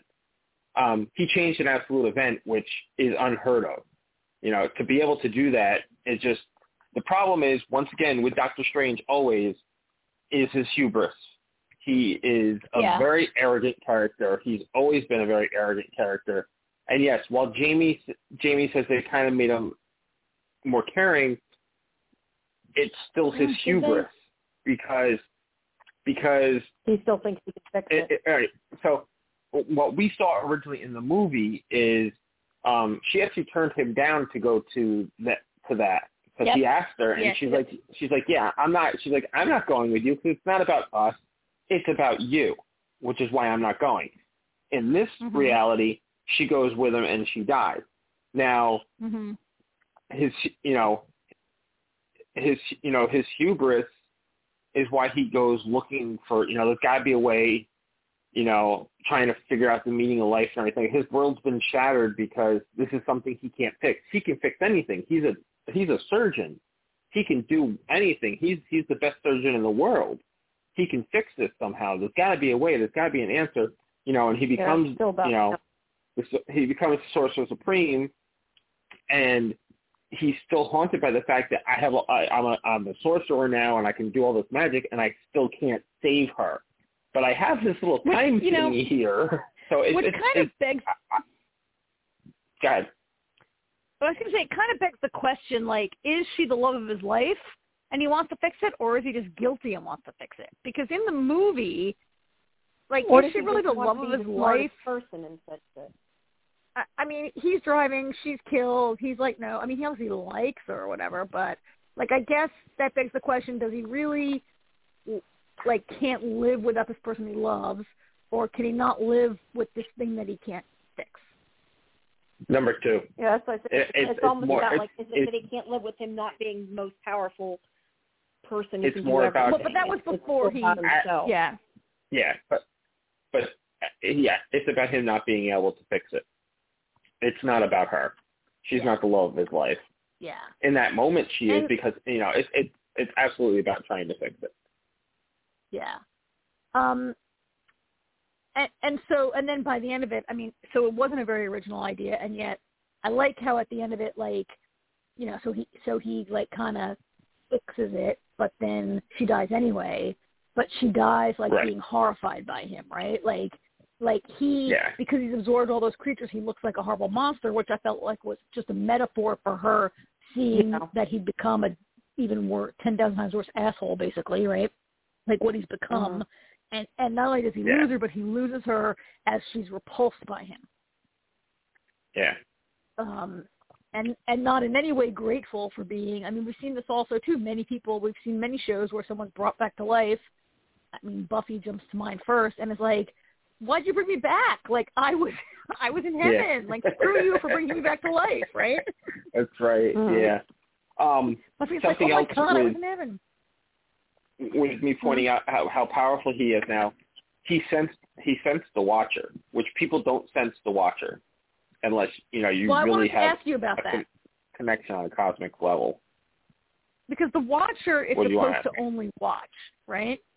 Watcher only watches and doesn't interfere, and that's the voiceover every week. Even warns him, though. But, well, here's the thing. The Watcher, when I saw the Watcher was there, so it's interesting, AJ, I've never considered that you're like, he's so powerful he sends the Watcher, because I read that as the Watcher getting too close. And I was thinking about this idea that, like, the effect of the observer upon the thing it's observing, right? Which it's like a thing in like I know we read a lot about this when we were watching Lost and thinking a lot about quantum physics and stuff like that. And the idea that the very act of observing something affects the situation and changes it. So I felt like the observer was watching too closely, but so your explanation that he's so powerful that he sends the Watcher is an interesting other side of that coin, and probably is correct because you read the comic books and understand the Watcher better, maybe, and Dr. Strange better than I do, right? Any of the Watchers, Uatu, which is his name's Uatu, and he's not the only Watcher. He's just the Watcher that they focus on. But any Watcher, they could be standing next to you, and you would never know it, because think of them as a ghost or a spirit or something. You're not going to know it's there, and that's But because of Strange, not only because he's so powerful, but just because his connection with the cosmos and everything, and the fact that he is so powerful is why he's able to detect them. Like the first time he sensed him when he was gaining the powers, and he looked around and he didn't quite see him because he wasn't quite powerful yet. And then at the end, he sees him. He actually sees where he is, and at that point, he's actually he's got that. He's kind of like part of the stars, and he actually has a conversation with him, and the Watcher's like, tough shit. Actually, the Watcher's like, gee, I wish I could save her and punish you, but you were warned 100 times. In fact, I think the Watcher who says, and this is like really the Watcher's. No, it might be. It's the Watcher who says it, not the librarian. He says something to him about this. He said, I can't paraphrase it correctly, but he says like messing with time will only lead to destruction. Yeah. Right? Something, and I felt like, oh, that's basically what the next 12 movies are going to be about, right? Like the next movie coming out is like it's all multiverse for the next phase of the MCU, right? Well, no, the next movie is The Eternals, but the one after that is Spider-Man, which is definitely multiverse. Yes, Spider-Man is definitely multiverse. The Eternals, the Eternals seem to, they have some great powers or whatever, but we're definitely going multiverse with the next phase of the MCU, right? Yeah. Definitely. Is Eternals part of the MCU or just a Marvel movie? Like, is it still connected? No, they're in the MCU. What's that? The Eternals, right? It's not. Yeah. Jamie asked, "Is it a straight up Marvel unrelated movie, or is it part of this No, MCU it's plan? It's part of Phase 4. It's all connected. Okay, so I got to see that too. Well, and so it looks. So I went to see Shang-Chi last week. Eternals trailer. To me, the Eternals looks kind of bad, but we'll see. And maybe people who read comic books are excited for it. I was when I saw the first trailer for the Eternals, I was kind of like, eh. And then actually the trailer I just saw at Shang-Chi, I actually was like, ooh, this looks like it's going to be really good. It's got a great cast. Okay. It does have a great cast. Actually, Karen, you'll appreciate this. Something funny about the Eternals. So I knew Kit Harington was in it, but I did not realize that the actor that played Rob from Game of Thrones was also in it until his wife? A couple weeks ago. Rob. That's not his wife, yeah. Oh, I didn't know she was in it. No. No. Interesting. Wait. I said his Rob. Wife, his wife. You said Roz. You said Rob. I said Rob. Prostitute. Rob. No, Rob Stark is in it. Rob Stark. Yeah, Rob. Yeah, the actor. I can't think of the actor's name, but he's also in it. And it's funny because I'd seen him. and I'd seen him in the preview, but I did not recognize him. I recognized Kit with the short hair, but I didn't recognize the guy that played Rob. And I was confused also because his real-life wife who played Ygritte is named Rose. But at any rate, I just felt like when the Watcher's like, oh, if you mess with time, like, you're only going to, like, lead to destruction. And I was kind of like, oh, yeah, is this where we're going with the MCU, like, in the next phase or whatever? Like, we're definitely getting more multiverse, you know, right? I mean, What If is basically playing with multiverse, kind of. But this is the first episode, like, fully focused on, like, messing with time.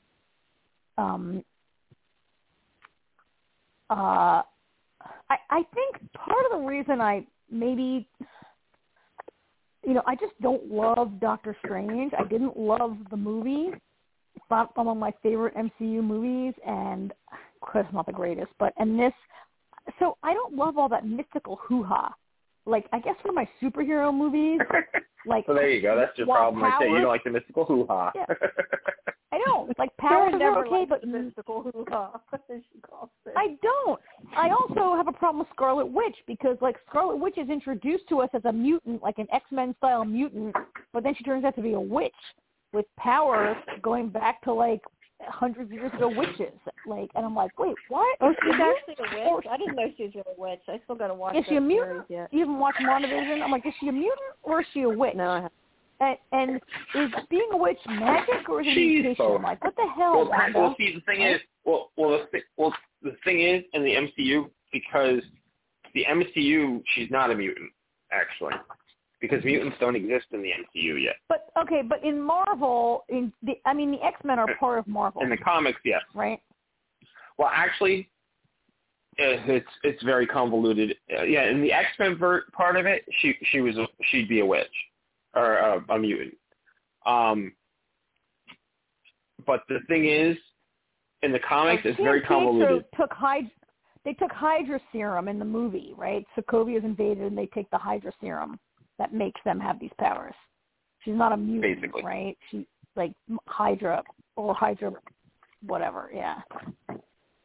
I mean, they kind of are mutants. Like, the Hydra serum brought out their mutation because her brother Pietro is Peter, the speedy guy from, like, Xavier's School for Children, right? Like, isn't Pietro, her brother, the same as Peter, the X-Man? Yes. No. Yeah. No? Peter, the X-Man? The guy that Evan Peters plays, who moves super fast. Yes. Is it a coincidence that Pietro is super fast and has the same power and the same name? This is the problem. I'm going to fix this real quick.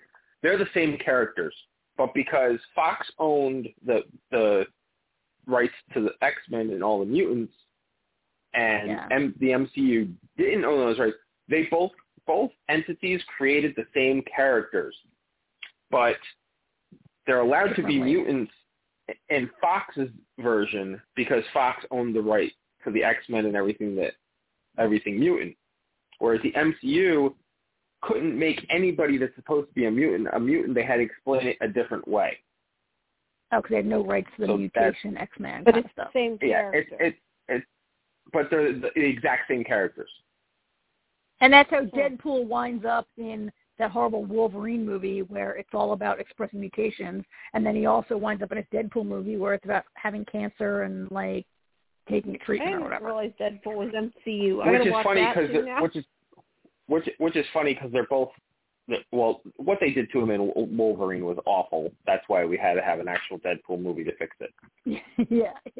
That was so bad. But anyway, yeah, the mysticism baloney is really hard for me. I guess in terms of my, like, I don't know why I can accept mutations and I can accept that Thor is a god and I can accept that, like, gamma radiation or spider bites or whatever, but I just can't accept magic for some reason.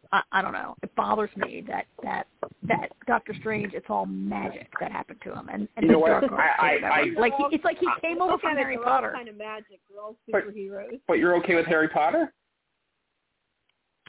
Well, because they have rules in their world, and there's magic, but there's no mutations. I just feel like adding magic to the whole superhero thing was sort of, I don't know, it bothers me. You know what, Karen? It sounds like I get it. I get it because we sound like so believable, Karen. but no, I get what she's saying because how many times have we watched a TV show about a sci-fi show, with all this crazy stuff going on, and then something more normal happens, and we're like, that's not believable. Yeah. No, but Karen's never liked that kind of stuff. Anytime they have a vision or magic or something, she always doesn't like it. Hallucination. I'm always like, Hallucination. Yeah. So he's magic and he's a jerk. So, there's two, that's why Doctor Strange is not among my favorite. So I will say, I will say this episode had some of the best voice acting of the series so far. Now, Benedict Cumberbatch is a pretty experienced voice actor. He's done a lot of voice acting, mostly in shitty movies. He was Smaug in the Hobbit movie. Well, he was in those Hobbit movies, which were bad, right? I don't consider that a movie, but, out of the other ones, I guess it was. But okay, The Hobbit should never have made 3 movies. The book is pretty slim. Yeah, that I'll agree with, and the book is kind of boring. And he played Smaug and somebody else. And then he was the Grinch in that horrible Grinch movie. I liked the Grinch. I thought it was pretty good. Okay. The Grinch is an excellent 30-minute cartoon. It did not need to be a movie. No, it didn't need to be extended that long, but... But anyway, and he's done a bunch of other stuff too, and he's experienced as a voice actor, and it showed, right? I felt like he, of all the people that have been in every Marvel movie ever, he's probably the only person who could really play 2 versions of himself animated, and they sound like 2 totally different characters. Right? I think he did a really good job of making them to be 2 different people without, reducing it to kind of voice gimmicks or whatever. Yeah, he didn't talk in a funny voice or whatever, right? So I thought he was pretty good. And I thought, so who else really talked? The other people don't really talk that much, but I thought the acting was decent and better. And it of course, it really helped that every single person, they didn't have any substitute voices in this one. This is one of the first episodes where they didn't have to bring in anyone to cover for a film actor.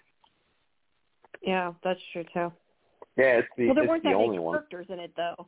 They didn't, there wasn't that many. They got so Tilda Swinton, Rachel McAdams. They give them all the money. They got, what's his name, who plays Wong, all 4 of the major characters. Even Christy Everhart, the news anchor, that was, what's her face? Oh, yeah. Same actress from Iron Man. Hey, I actually know who that is now. Yeah. I'm on Iron Man 3, by the way. Oh, you are? Okay, good. Yeah. The bad one. Yeah, they all showed up, which really helps. Yeah.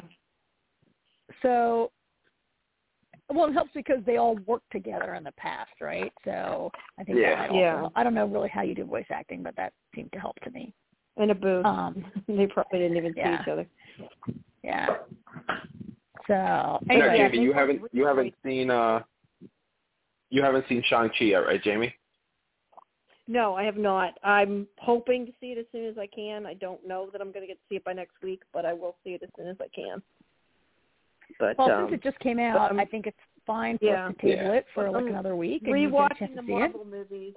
I've been sitting here watching Marvel movies. I don't know what the heck I did. I did something on my back. I pulled it. So I can't sit at the computer as much. So I've been sitting here. That's why I've been part of the reason why I've been watching Marvel movies. I have TCA tomorrow. I can't. But so I'm up to. I was saying to you guys, I skipped Captain Marvel because I've seen it twice, and I skipped the Hulk because I just don't like the Hulk, and I don't think it's really relevant as some of the other ones. But other than that, I'm going in chronological. So I'm getting there. I'll finally understand more of it, hopefully. It makes a difference. That's great. Order, I would say. But I told you, I believe, that for Shang-Chi, you don't have to see any other Marvel movies. No, I'm not doing it for that reason. You're doing it because, but it's a brand new origin story and stands on its own. Yeah, cool. But you know what? I did find it interesting when I found out that they were in Iron Man. The Ken Rings or whatever was in my Iron Man. I didn't know that. I mean, I've seen Iron Man, but I've seen it when it was first in the theater, and I didn't really care, if I'm honest. I wasn't really a Marvel fan. Seeing Iron Man 3 will actually help because there are connections to Iron Man 3. There are connections, but if you hadn't seen them or haven't reviewed them recently, it would really be okay. It wouldn't have killed you. Yeah. Well, I'm not done with 3. I just started it, so. Well, and also for whoever hasn't seen Shang-Chi yet, there are 2 after credit scenes, so you got to stay till the bitter end. Yeah, I always do that. All right. Okay, guys, you talk about American Horror Story. All right, Jamie. I think I've.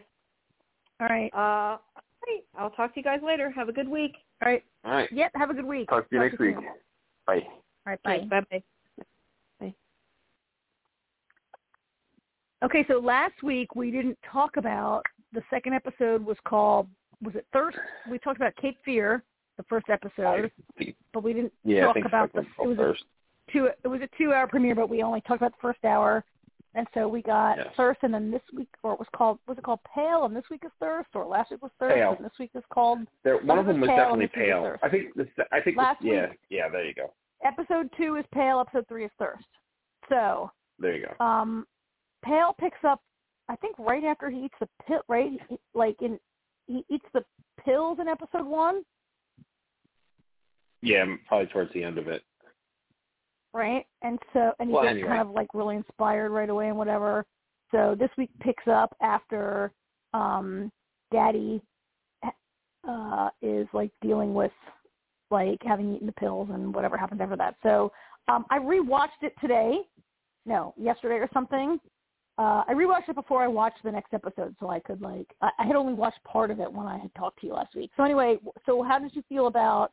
I don't know. You want to talk about hour by hour or the whole entire story? However, what do you think, AJ? We'll talk in general about the 2 episodes. All right. Let me start by saying I want the pill. Give me the pill. Actually, I thought of both you and me because we both write, and I was I don't write. You write creatively. I write for a job, and I was like, oh my God, how many proposals could I win, and how much money could I make? And then I was like, oh my God, AJ writes all these creative stories. He could, Give me the pill. There's none of the crazy side effects. I know I have enough talent that I wouldn't become one of the Pales. You know. Yeah. And there's alternatives to killing people to get blood. It's a TV horror show, so yeah, obviously they're going to kill people to get blood.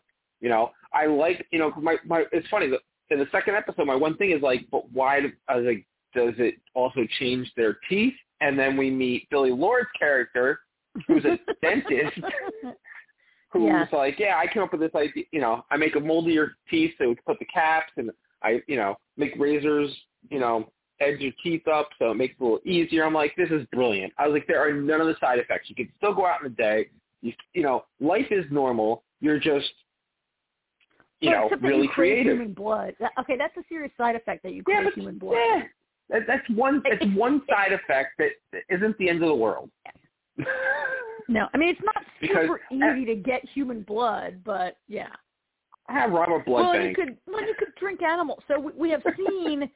We have seen a lot of dead animals, and we know that the Pales are drinking animals, and it seems, how'd you feel when the child takes the pill? We saw that coming, right? I totally saw it coming, but as soon as she took it, I was like, oh, this does not end well. I know this isn't going to end well. I was like, God damn it. Yeah, and that's a big, so they're vampires, but they're not vampires. But this show is trading in vampire tropes, right? Yes. From every step of the way. The Pales. Go ahead. I would say the thing I love about it is they're not shortchanging us with this. They're not just okay, this is how it is type of thing. They realize they're telling a vampire story without them being vampires, so they're explaining everything. I just mentioned the teeth. Yeah. And, I just lost my train of thought. There was another vampire trope that they explained away. Daylight. Well, they haven't explained the daylight, but they did explain away that, like, the teeth are sort of explained away, and it's implied that if you stop taking the pills, you lose the bloodlust. I don't know if that's true or if that's a lie, because Belle and the Evan Peters character, I forget his name, they're like, oh, we come out here in the winter and we take the pills, and then we stop taking them and have normal life in the summer. Which is an interesting concept that you could drop in and out of vampirism, or in that vampirism is always almost always nowadays a metaphor for addiction, that you could drop in and out of addiction so easily. Right. I'm not sure if that's true. Like, could they be lying to try to I don't think they are. it? I don't think they are, and I'll tell you why. There is an innuendo in the second episode after we meet his after his agent comes to town. Oh no, maybe she's on the phone with him. Who I love. She's one of my favorite characters. I forget if she's on the phone with him or after she's come to town. But there's an innuendo that Quentin Tarantino has taken the black pill, because she says to him, she says, Quentin wants you to write this thing for him. And he's like, wait, me? Quentin writes all his own stuff. And he says, he wanted me to tell you that he recently got married and he can't write the way he used to. He said you'd understand. And he's like, son of a bitch. So you can stop taking the pill and lose bloodlust.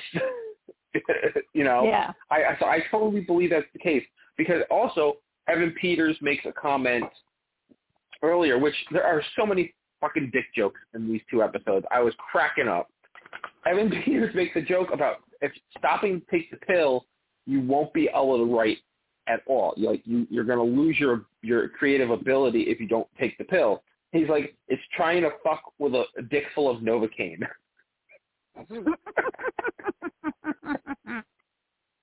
Yeah. I was like, oh my God, this show is amazing. Like, but and since I'm on the subject, how many times did you laugh every time you heard somebody say the dick doc? Oh my God, the dick doc, which was hilarious.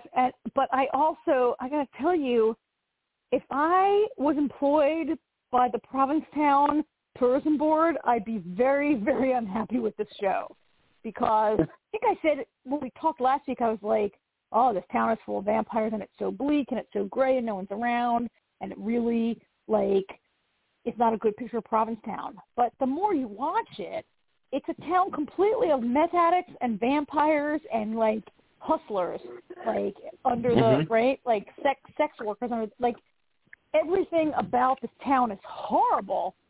But I do love the dick doc, although, I mean, everyone apparently, I mean, it might be pretty vacated now that 2 people have been killed under the dick doc in like 2 days. Yeah. The dick doc is an unsafe place. I love... And it was even funnier. Go ahead.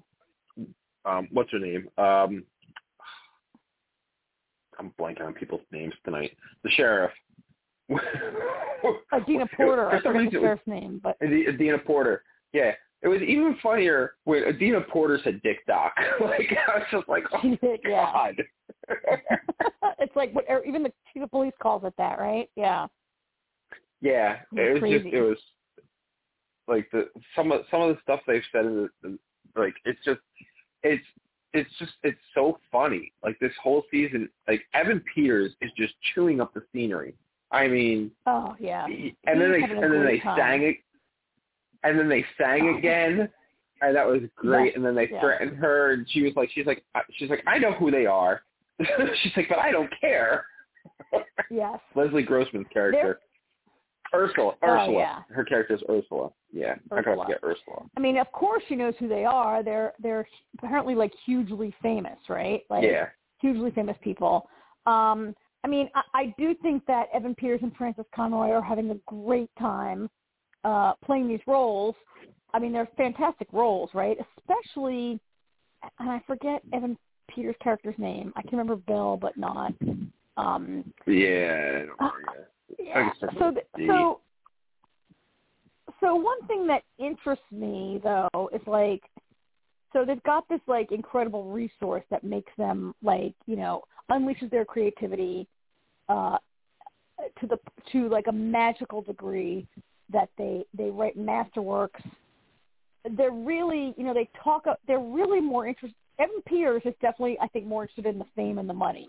Like Belle sometimes says things like, "You're like," remember when they first take, I can't remember Daddy's name either, but when they first take Daddy when they first take Henry to go kill someone to feed, right? And they're like, "Oh, we cruise Craigslist and we like whatever," and then they kill them, and then, you know, coming home like, "Henry, how do you feel?" And he's like, "I feel great, except for the part where I just killed some innocent people or whatever." And Belle says something like, "Look, you are going to put incredible words that'll be remembered forever. Like history will remember the art that you're going to create, and you allowed that meth head to become part of it, which is far more than he ever would have done for the world." So, you know, on the one hand, I sometimes feel like she's a little more of an artist and he's a little more into the money. But on the other hand, I mean, one of the side effects of this pill is that you don't just become unleash your creativity and become a fantastic artist. You also become like an arrogant jerk. Like they're very superior to everyone around them, right? Like they're I mean, their arrogance is far beyond that of Dr. Strange in some ways.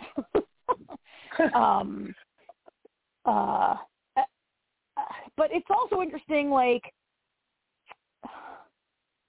so I mentioned the way that vampirism is often a metaphor for drug addiction, and the way they're kind of addicted, like that scene where Belle is asking Macaulay Culkin if she can pay him extra to suck his blood, and he's like, no, and she becomes very violent the moment she's like, when he says no, she's like, you know, how about I just kill you or whatever. Like she becomes extremely violent when she might not get blood.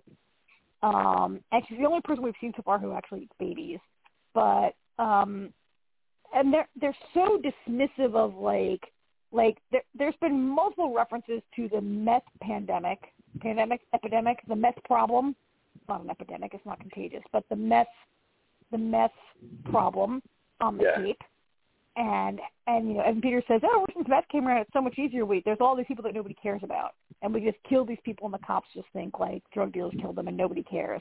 And like they're addicts, but they're so dismissive of addicts, right? And I felt like when I was watching it, I felt a lot like, remember when Whitney Houston was like, "Coke is for rich people, crack is for poor people." Like I feel like that's how they act, right? Blood is for famous people. Meth is for losers. How do you like Macaulay Culkin in this show? You know, it kind of throws me a little. The first episode, I'm like, I forgot it was him, but now that he's been a little more prominent in the second and third episode, I think he's you know, I've only ever seen him in Home Alone, so I mean, it's weird.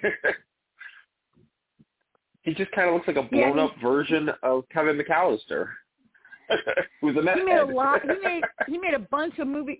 Yeah, he made those movies. He made, like, My Girl, right? He made a bunch of movies as a child, but he really hasn't worked as an adult that in any prominent way for a long time that I'm aware of. Yeah. And he's made some stuff, right? In fact, Kieran Culkin made more recent movies, and then he appeared in this. I think he's pretty good. He does still have that very, I mean, he looks exactly the same. He's filled out, but he has that very young look.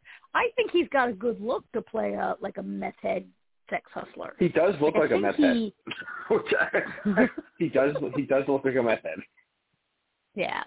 And he's definitely game. Like, I think his acting is fine, and I think he's, like, game for the role. Oh, yeah.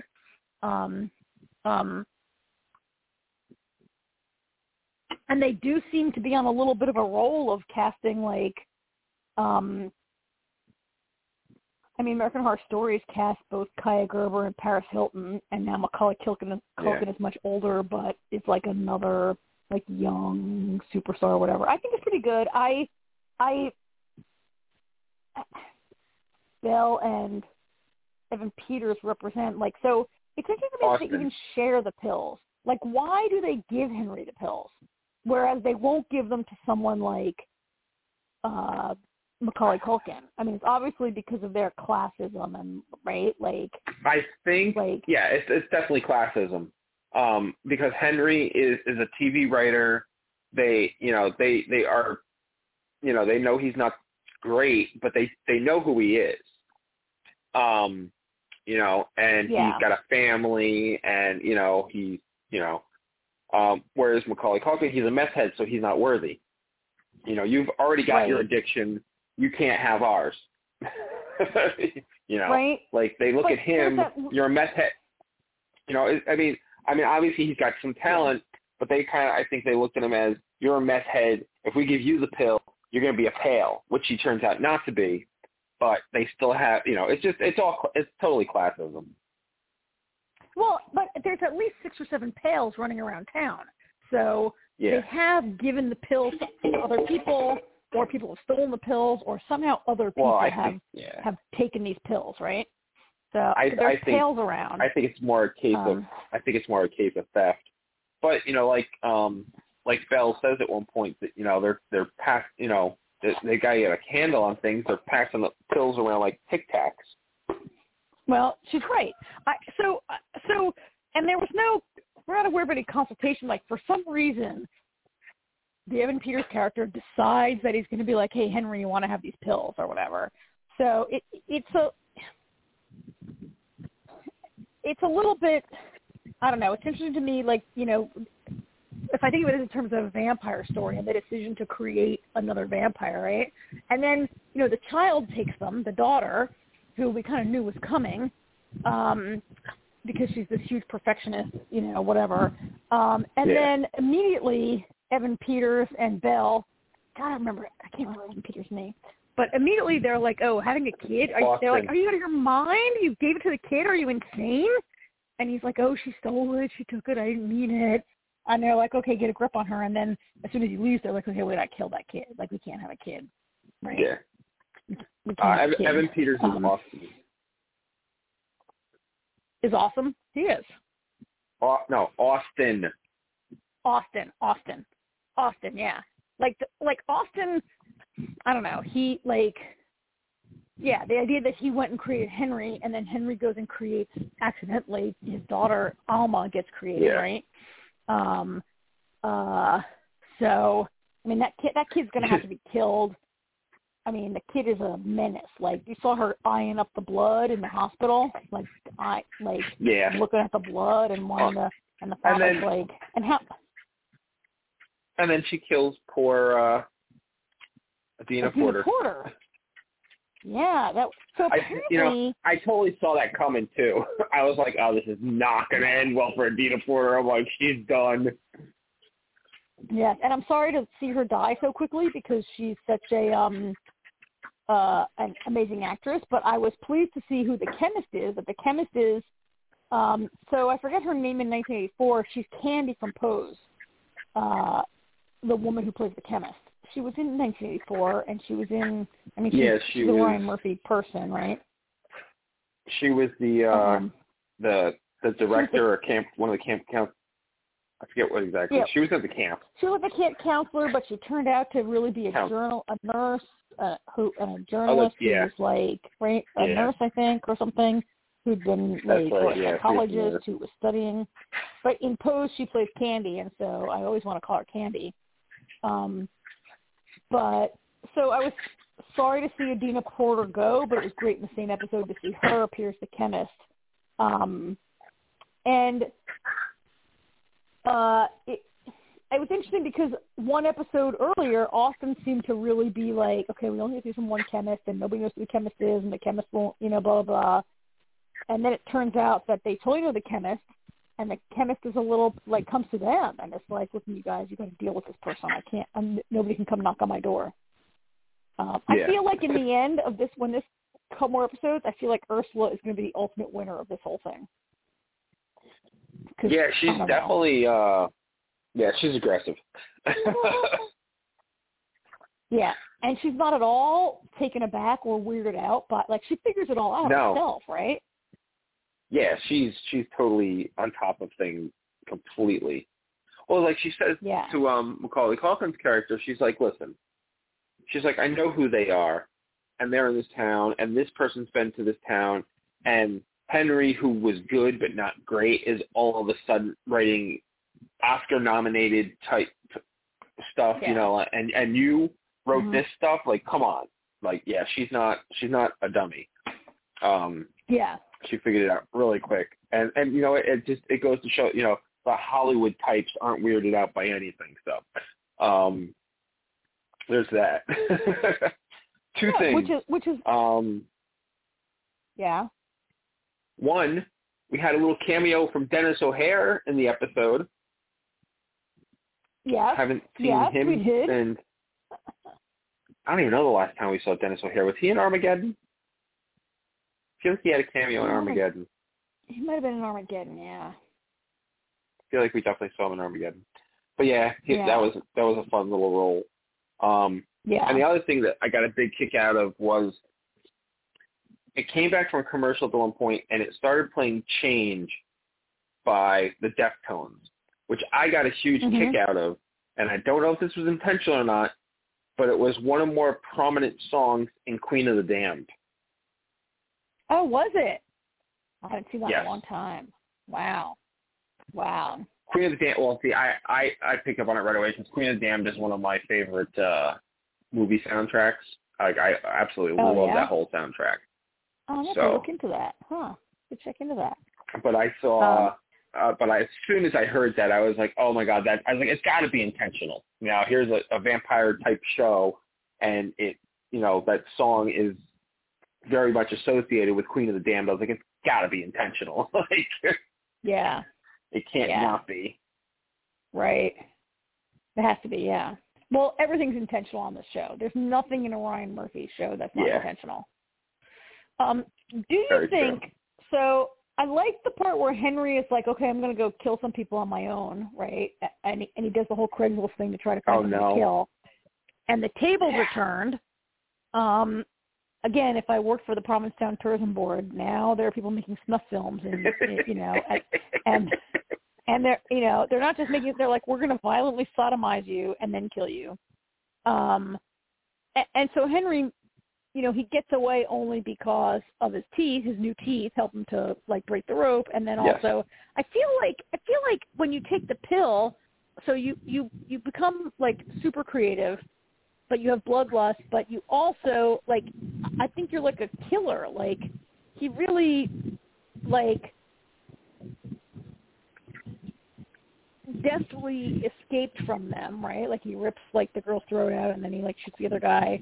Also, we saw the child, Alma knew exactly how to stab Adina Porter in the throat with a pen or whatever. But anyway, he turns the tables, and he kills them. And so I'm thinking, so I know, like, the reason he was able to escape was because they were bickering. Like, the assailants were like, did you turn the camera on? You didn't turn the camera on? Are you a jackass? What's wrong? And they were, like, bickering a little bit about the camera, right? I wonder, did he kill them on camera? Like, was that like, are we going to see that come around to haunt him? Yeah, like, you know, I thought the same thing. Streamed? Yes, I thought the very same thing. I wondered that myself because I didn't know if it was just if they film it and then play it, or if it's a live stream. I thought the same exact thing, that I think he might have just outed the community. Yeah, in which case it will bring down like more law enforcement investigations on them, and also Bill and Austin are going to be like, all right, you got to go, right? You got to be killed. Now, here's something else about that scene. Yeah. Which was unnecessarily horrible, yes. Yeah, well, just her describing what was going to happen, and then seeing, you know, and then them pushing him down over that table. It reminded me of Pulp Fiction, the Bruce Willis part of the story, when those cops are raping the guys. You've never seen Pulp Fiction? Then never mind. But there's a scene where cops bend guys over a table and rape them apparently. They take these criminals, and the one, they rape these two guys. Well, the plan is to rape the two guys. Bruce Willis turns the tables on them and takes them out. But they're videotaping it to watch, to watch later. So it's interesting that. Go ahead. You might be going where I was going to go next. It's the Quentin Tarantino comment, and then this scene reminds me of a Quentin Tarantino movie. That's what I was going to say. It's interesting that you say that in an episode that references Quentin Tarantino. So it may be intentional, right? Yeah. A little homage. Or that Ryan Murphy. Tarantino, maybe. Yeah, I think it was. I really think it was. It definitely felt like an homage to him, in a peculiar way. I think he may have accidentally live streamed it, right? Like he may have accidentally live streamed I think he definitely did. I definitely think it's going to come back to bite him. No pun intended. Bite him, haha. And I think it's a little bit of Bell and Austin's fault for like creating this new vampire, whatever he is, right? This new addict, and not really teaching it. Like they just taught him like it's okay to like go on Craigslist. Like I mean, okay, particularly as a woman, a single woman, I would never go on Craigslist and find someone that I want to buy a locked iPad from and then show up at their house by myself, right? Nobody would, right? Like, or anybody that you meet online like that. So it's very, I mean, I guess it shows his desperation to get blood for his daughter. And actually, let me sidetrack. This confuses me because when Austin and Belle took Henry on their first murder, he asked how often they do it, and they said once a week. And we can like split, I think they said they can split a body once a week. And then Belle's like, I want a snack in between, and I have some, she talks about like getting a sip from Macaulay Culkin or whatever. Watching this show, it appears that Henry and Alma are like starving every day. Like we saw Alma drink, when she drank that bowl of soup, the bowl of blood, that, and then I think it's the same day where she's like, Daddy, I'm hungry again. Like those two are hungry all the time. So I don't know if like there's more time going by on the show that I'm not noticing, or it's because they're young vampires. I think it's a combination. I think it's a combination of them being young, new to the addiction, and I think more time's going by than we realize, maybe. Speaking of the bowl of blood, that scene, all right, here we go. Talking about, you're not crazy about all the, what'd you call Doctor Strange? Mystical the hoo-ha? Whammy, what? Mystical hoo-ha. Mystical hoo-ha, yeah. Perfect example of something I'm going to nitpick that's kind of silly. Yeah. But we're watching a show that's in the vampire lore, okay? I had such a problem. He's got a thermos of blood, and he pours it into a bowl for her to eat to eat like soup. Why not just give her the fucking thermos? Like, why can't she drink out of the thermos? Yeah. Yeah, exactly. I was like, what is he doing? I'm like, this makes no sense. And I had a problem. I'm like, it bothers me. Yeah. It's mystical hoo-ha. I don't know. Mystical hoo-ha. And I don't know what they intend to do when Mommy comes back, right? Like, Mommy's in the hospital on bed rest. Like, a couple things going on here. Setting aside the fact that Belle likes to eat babies and often asks, Sarah Paulson, Karen, to kidnap babies for her, which is maybe the most horrifying thing about this entire show. But, she's not going to accept this. And it's definitely implied that she doesn't have talent, right? Like, I kind of love it's not subtle, like kind of mocking of Instagram culture and how, she's like, oh, my job is important too. I won that Instagram contest. There were almost 100 accounts competing for that contest. I know. Right? It's kind of I heard that and I was like, oh my God, you don't have any talent, do you? Karen's got more talent than her, because we saw Karen, those couple of paintings that Karen did, which were actually, really good. And it's really funny. Like, I could totally see by the end of this, her the wife becoming a pale. Yeah. I mean, the wife is like, and she's all like, actually was like, my job's important too. Like, we're a 2-income family. And Henry's like, oh, yeah, whatever. Sure we are. Right? Like, yeah, I mean, or I could see Alma cracking Mom open and being like, here, you're useful now. I'm going to drink you. Alma's the biggest jerk of all. Like, talk about, like, they don't just become talented, but they become, like, superior, arrogant assholes. Alma's kind of the worst, right? Yeah. Although Henry is a little like that also. But I mean, she's, and that's the thing. I mean, she's a child to begin with. What did they say she was, 9? Yeah, I think she's 9. So I mean, she's already a brat. Yeah. She's gonna be, she's a brat, and now she's a brat. She's a prodigy, so it's gonna make her even brattier. Yeah. And now she's addicted to blood. So talk about a superiority complex. I mean, I think she might kill the mother. Really. That's what I'm saying. I could totally see that.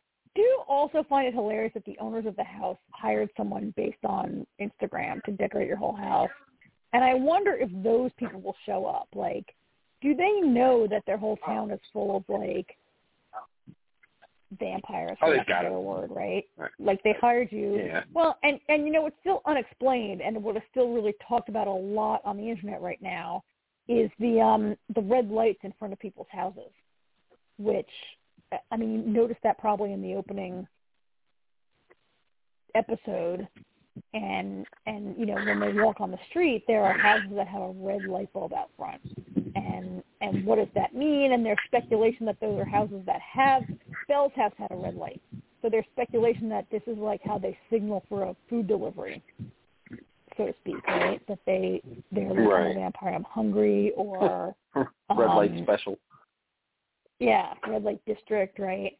I don't know how I got there from talking about the mother, but I don't know. On the other hand, I feel like for Lily Rabe to be killed, like, is there a possibility for her to be like for lack of a better word, a hero or a survivor of this story, right? Like, are they going to kill Lily Rabe and her baby? While already we've seen. We never saw the baby, but we've pretty much seen a baby be food delivery in this episode, right? Yeah. And not this episode, in the last episode. Like Lily Rabe being pregnant with a very much wanted baby. Like, where is that going to go? Like, will she get killed? Could she? I don't know. I mean, I could see it both ways. I could see her taking the pill and turning out to be a pail and not be talented. I can kind of see the great joke of her turning out to be the most talented person, maybe. Would be hilarious. Or her killing them all in the end. I don't know. That could go a bunch of different ways. I don't know. Definitely going to have to, And actually, you know what's funny is, she won this Instagram contest. And then we just had this cameo of Dennis O'Hare's character, who is a decorator. Yeah. So why did they hire him? Right? You've got a really famous decorator in your town, and you hire this Instagram lady. Yeah. Unless for your house, that's already pretty nice. Yeah. As we're talking about this, let's think about this for a second, okay? Out of hundreds of people, she won this Instagram contest to come to this town where celebrities come to take a little black pill to be really good. Even, for great people to be amazing, okay? Yeah. So, I would not be surprised if these homeowners, they come back and they turn out to be obviously pill takers themselves. Yeah. And that this was a setup. Like, it was intentional to bring them there for this purpose. To bring Henry there. Or to bring... they're recruiters in some way, shape, or form. And their plan was always to bring, maybe, because their house is actually pretty decently nice already, right? Like, do you really need to hire... nobody to do this? I mean, Belle and Austin zeroed in on Henry immediately. You know? Yes, they did. Yeah. So I mean, I could be completely just overthinking everything, but I feel like there's got to be something more there. Oh, and something I wanted to say before when you were talking about taking Henry out and not really training him. That's a classic vampire trope right there. Is some old vampire makes a new vampire and then either dies or just abandons them, and then they're like flailing, going, "Okay, guess I got to figure this out on my own." Yeah, that is a thing. Like that, like irresponsible making a young vampire and not training them correctly and not, I mean, like, perfect example, the Anne Rice novels. Lestat is made a vampire, and then his maker commits suicide that night, Yeah. So Lestat's like, fuck. And then without any kind of guidance, And then, later to make a child vampire and, like, the other vampires really condemn that, like, or even, like, so this horrible, horrible show, Discovery Witches, that Jimmy really likes and I kind of really hate, it has a lot of vampires in it. And I feel like part of that show is, like you shouldn't be creating new vampires without having it sanctioned by, like, I don't know, the governing body or your maker of your, whoever made you or whatever. But this idea of like you can't go around making other vampires willy-nilly. It's one thing to, so it's interesting on this show that you can't bite someone and make a new vampire. Like you give them a pill. Yeah. Right. Is the way that you make a new vampire. But I don't know, the pill is a little bit of a, I don't know. It's interesting. I don't know. The pill, I feel like people often are not guarding it carefully enough. Also, go ahead. That's what I was going to say earlier. The bloodlust is explained. It's not just like, oh, you have to drink blood now because you're like really, Austin actually explains to Henry that the pill, while making you, super good at whatever your talent is, it also depletes the body of all the nutrients it needs, which is why you need to replenish yourself on blood, somebody else's blood, because it has the nutrients blood has the nutrients that you're being deprived of. That's what I was going to say. So that's I really appreciate that. Like, they really thought this out and I appreciate the fact that they're explaining all these different things. They're not just saying this is the way it is. They're explaining why, which a lot of shows don't do. Yeah, and they're explaining. Yeah, that does. You're right. I didn't really think about that, and that did make a lot of sense. That they're giving us a little more information there.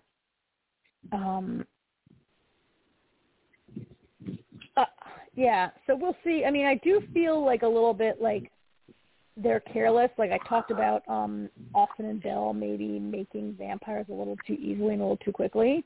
But I also feel like why is Austin not keeping that shit locked up in his desk? Like, how easy was it for Macaulay Culkin to break into the house and just, like, steal a bunch of pills, right? Like, they're laying around. It was in a false bottom. All right, whatever. Macaulay Culkin found them in 5 minutes, right? My point is that he did find it pretty quick. Found them, it's like he knew exactly where they were, which is funny because we've seen him as like Belle is his customer, Austin is not his customer. But I guess whatever. I'm not going to criticize this level of writing that I should have seen that a little more. I mean, I guess he's been in the house or whatever, but they're not really safeguarding these pills, which theoretically are very hard to get from only one source on the entire planet, and they don't charge anyone for them, right? Like they gave them to Henry that we've seen. Yeah. Well, because I feel like they are like not so much charging as investing into the production of, because I get I get the feeling like that what we've seen, Belle and Austin are definitely the financial backing for the chemist. Yeah. I gotta believe, and just because we haven't seen it doesn't mean that then at some point, I mean, right now they're like, oh, we're going to kill Henry. So I can't, I don't see why, down the road, if things hadn't been falling apart the way they are, I could totally see them being, okay, listen, here's the deal. Now that you're famous and have all these millions of dollars, to keep making the pills, we need investors. Like, there would have been a conversation for a later date. Kind of like give them the taste and then hit them up. Yeah. But I mean, you know what it is? Everything's falling apart at the same time. It's like, it's one of those, like, it's the perfect storm. It's like, not only are they having this problem with Henry, but now Macaulay Culkin's character is stealing them and handing them out like, jelly beans. Yeah. They had a good deal going until they started giving it out too much. And I think, there remains the question of, will Macaulay Culkin convince Karen to take it? Karen is clearly a meth head and infected with maybe some diseases. And yet she's like, no, I'm not taking it. She's like, anything I do is better than that. Which I don't know about that. Like, she kidnapped a baby and gave it to Bill to kill, right? So, which seems to me to be a very risky thing. It's one thing to be like, oh, drink all the meth heads you want, nobody cares if they die. But you kidnapped a baby from somewhere, wouldn't cops be all over that shit, right? What was funny was when her and Macaulay Culkin were talking, and he's like, I'm not contagious unless we, like, bone or something. Yeah.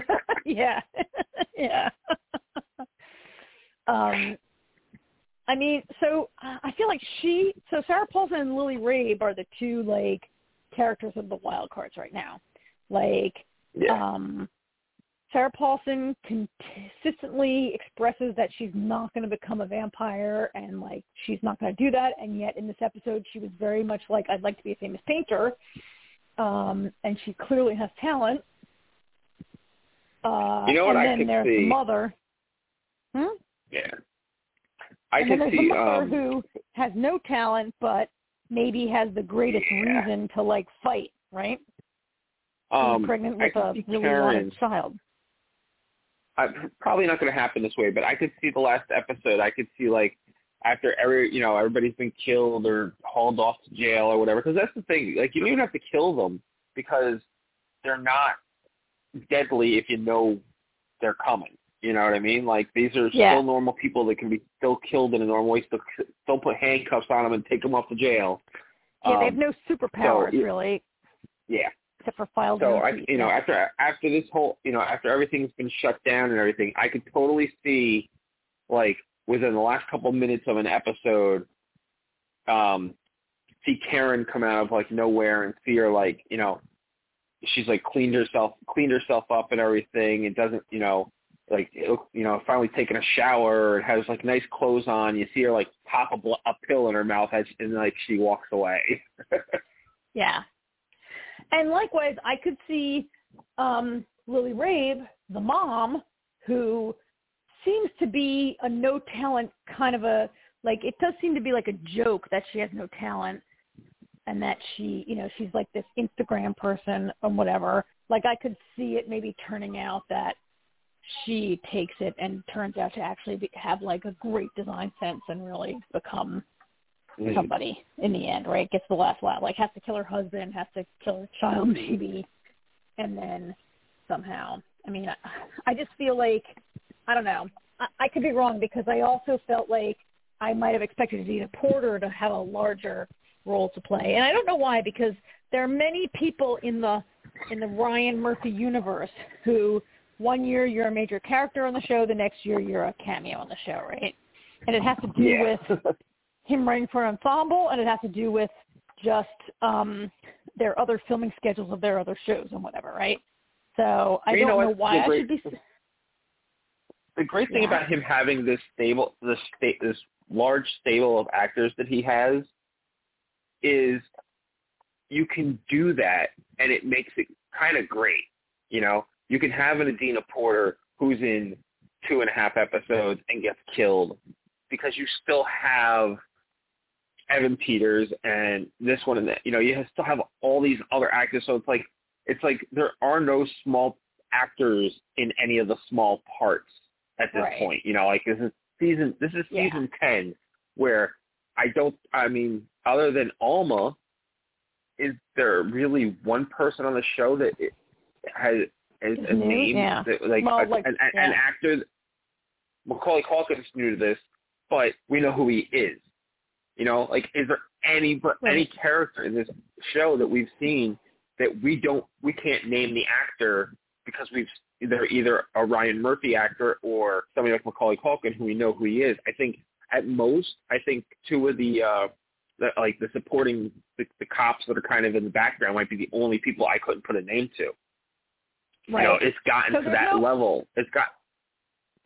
There's no plot armor, right? There's no it's Walking Dead. Norman Reedus will never die. Norman Reedus is never going to die. Or there's no you cast Jessica Lange as a character. Obviously she's going to live. Actually, no, because it's the Ryan Murphy show and she might have a cameo. Yeah. Well, she's out of it, but you know what I mean, right? Yeah. No plot armor is the exact perfect way to put it. Yeah, there's no plot armor. All right, I know we're having fun with this, but we're pushing going too long. We gotta now. Go. Yep. All right. Well, anytime we have 5 shows, I always put 2.5 hours because I know how it goes. I know. Especially when you guys talk about Walking Dead too much. Oh my God. Because we hate it so much. We need to restrain ourselves. I know. Because it's just a giant complaint. 30 minutes of complaining. Next week, I'll try to keep us to 20 minutes of complaining. Okay. All right. That's my plan. 20 minutes. All right. Same slate of shows next week, except maybe Shang-Chi, maybe not. We'll see. Yeah, we'll see if Jamie gets to it or not. If not, okay. We got so many shows, we might have to hold it off anyway. Yeah, we might. All right. So, all right. Thank you, everybody, for listening. Good time as always. You too. Yep. And we'll do it again next week. Good night, everybody. Talk to you soon. Good night. Bye.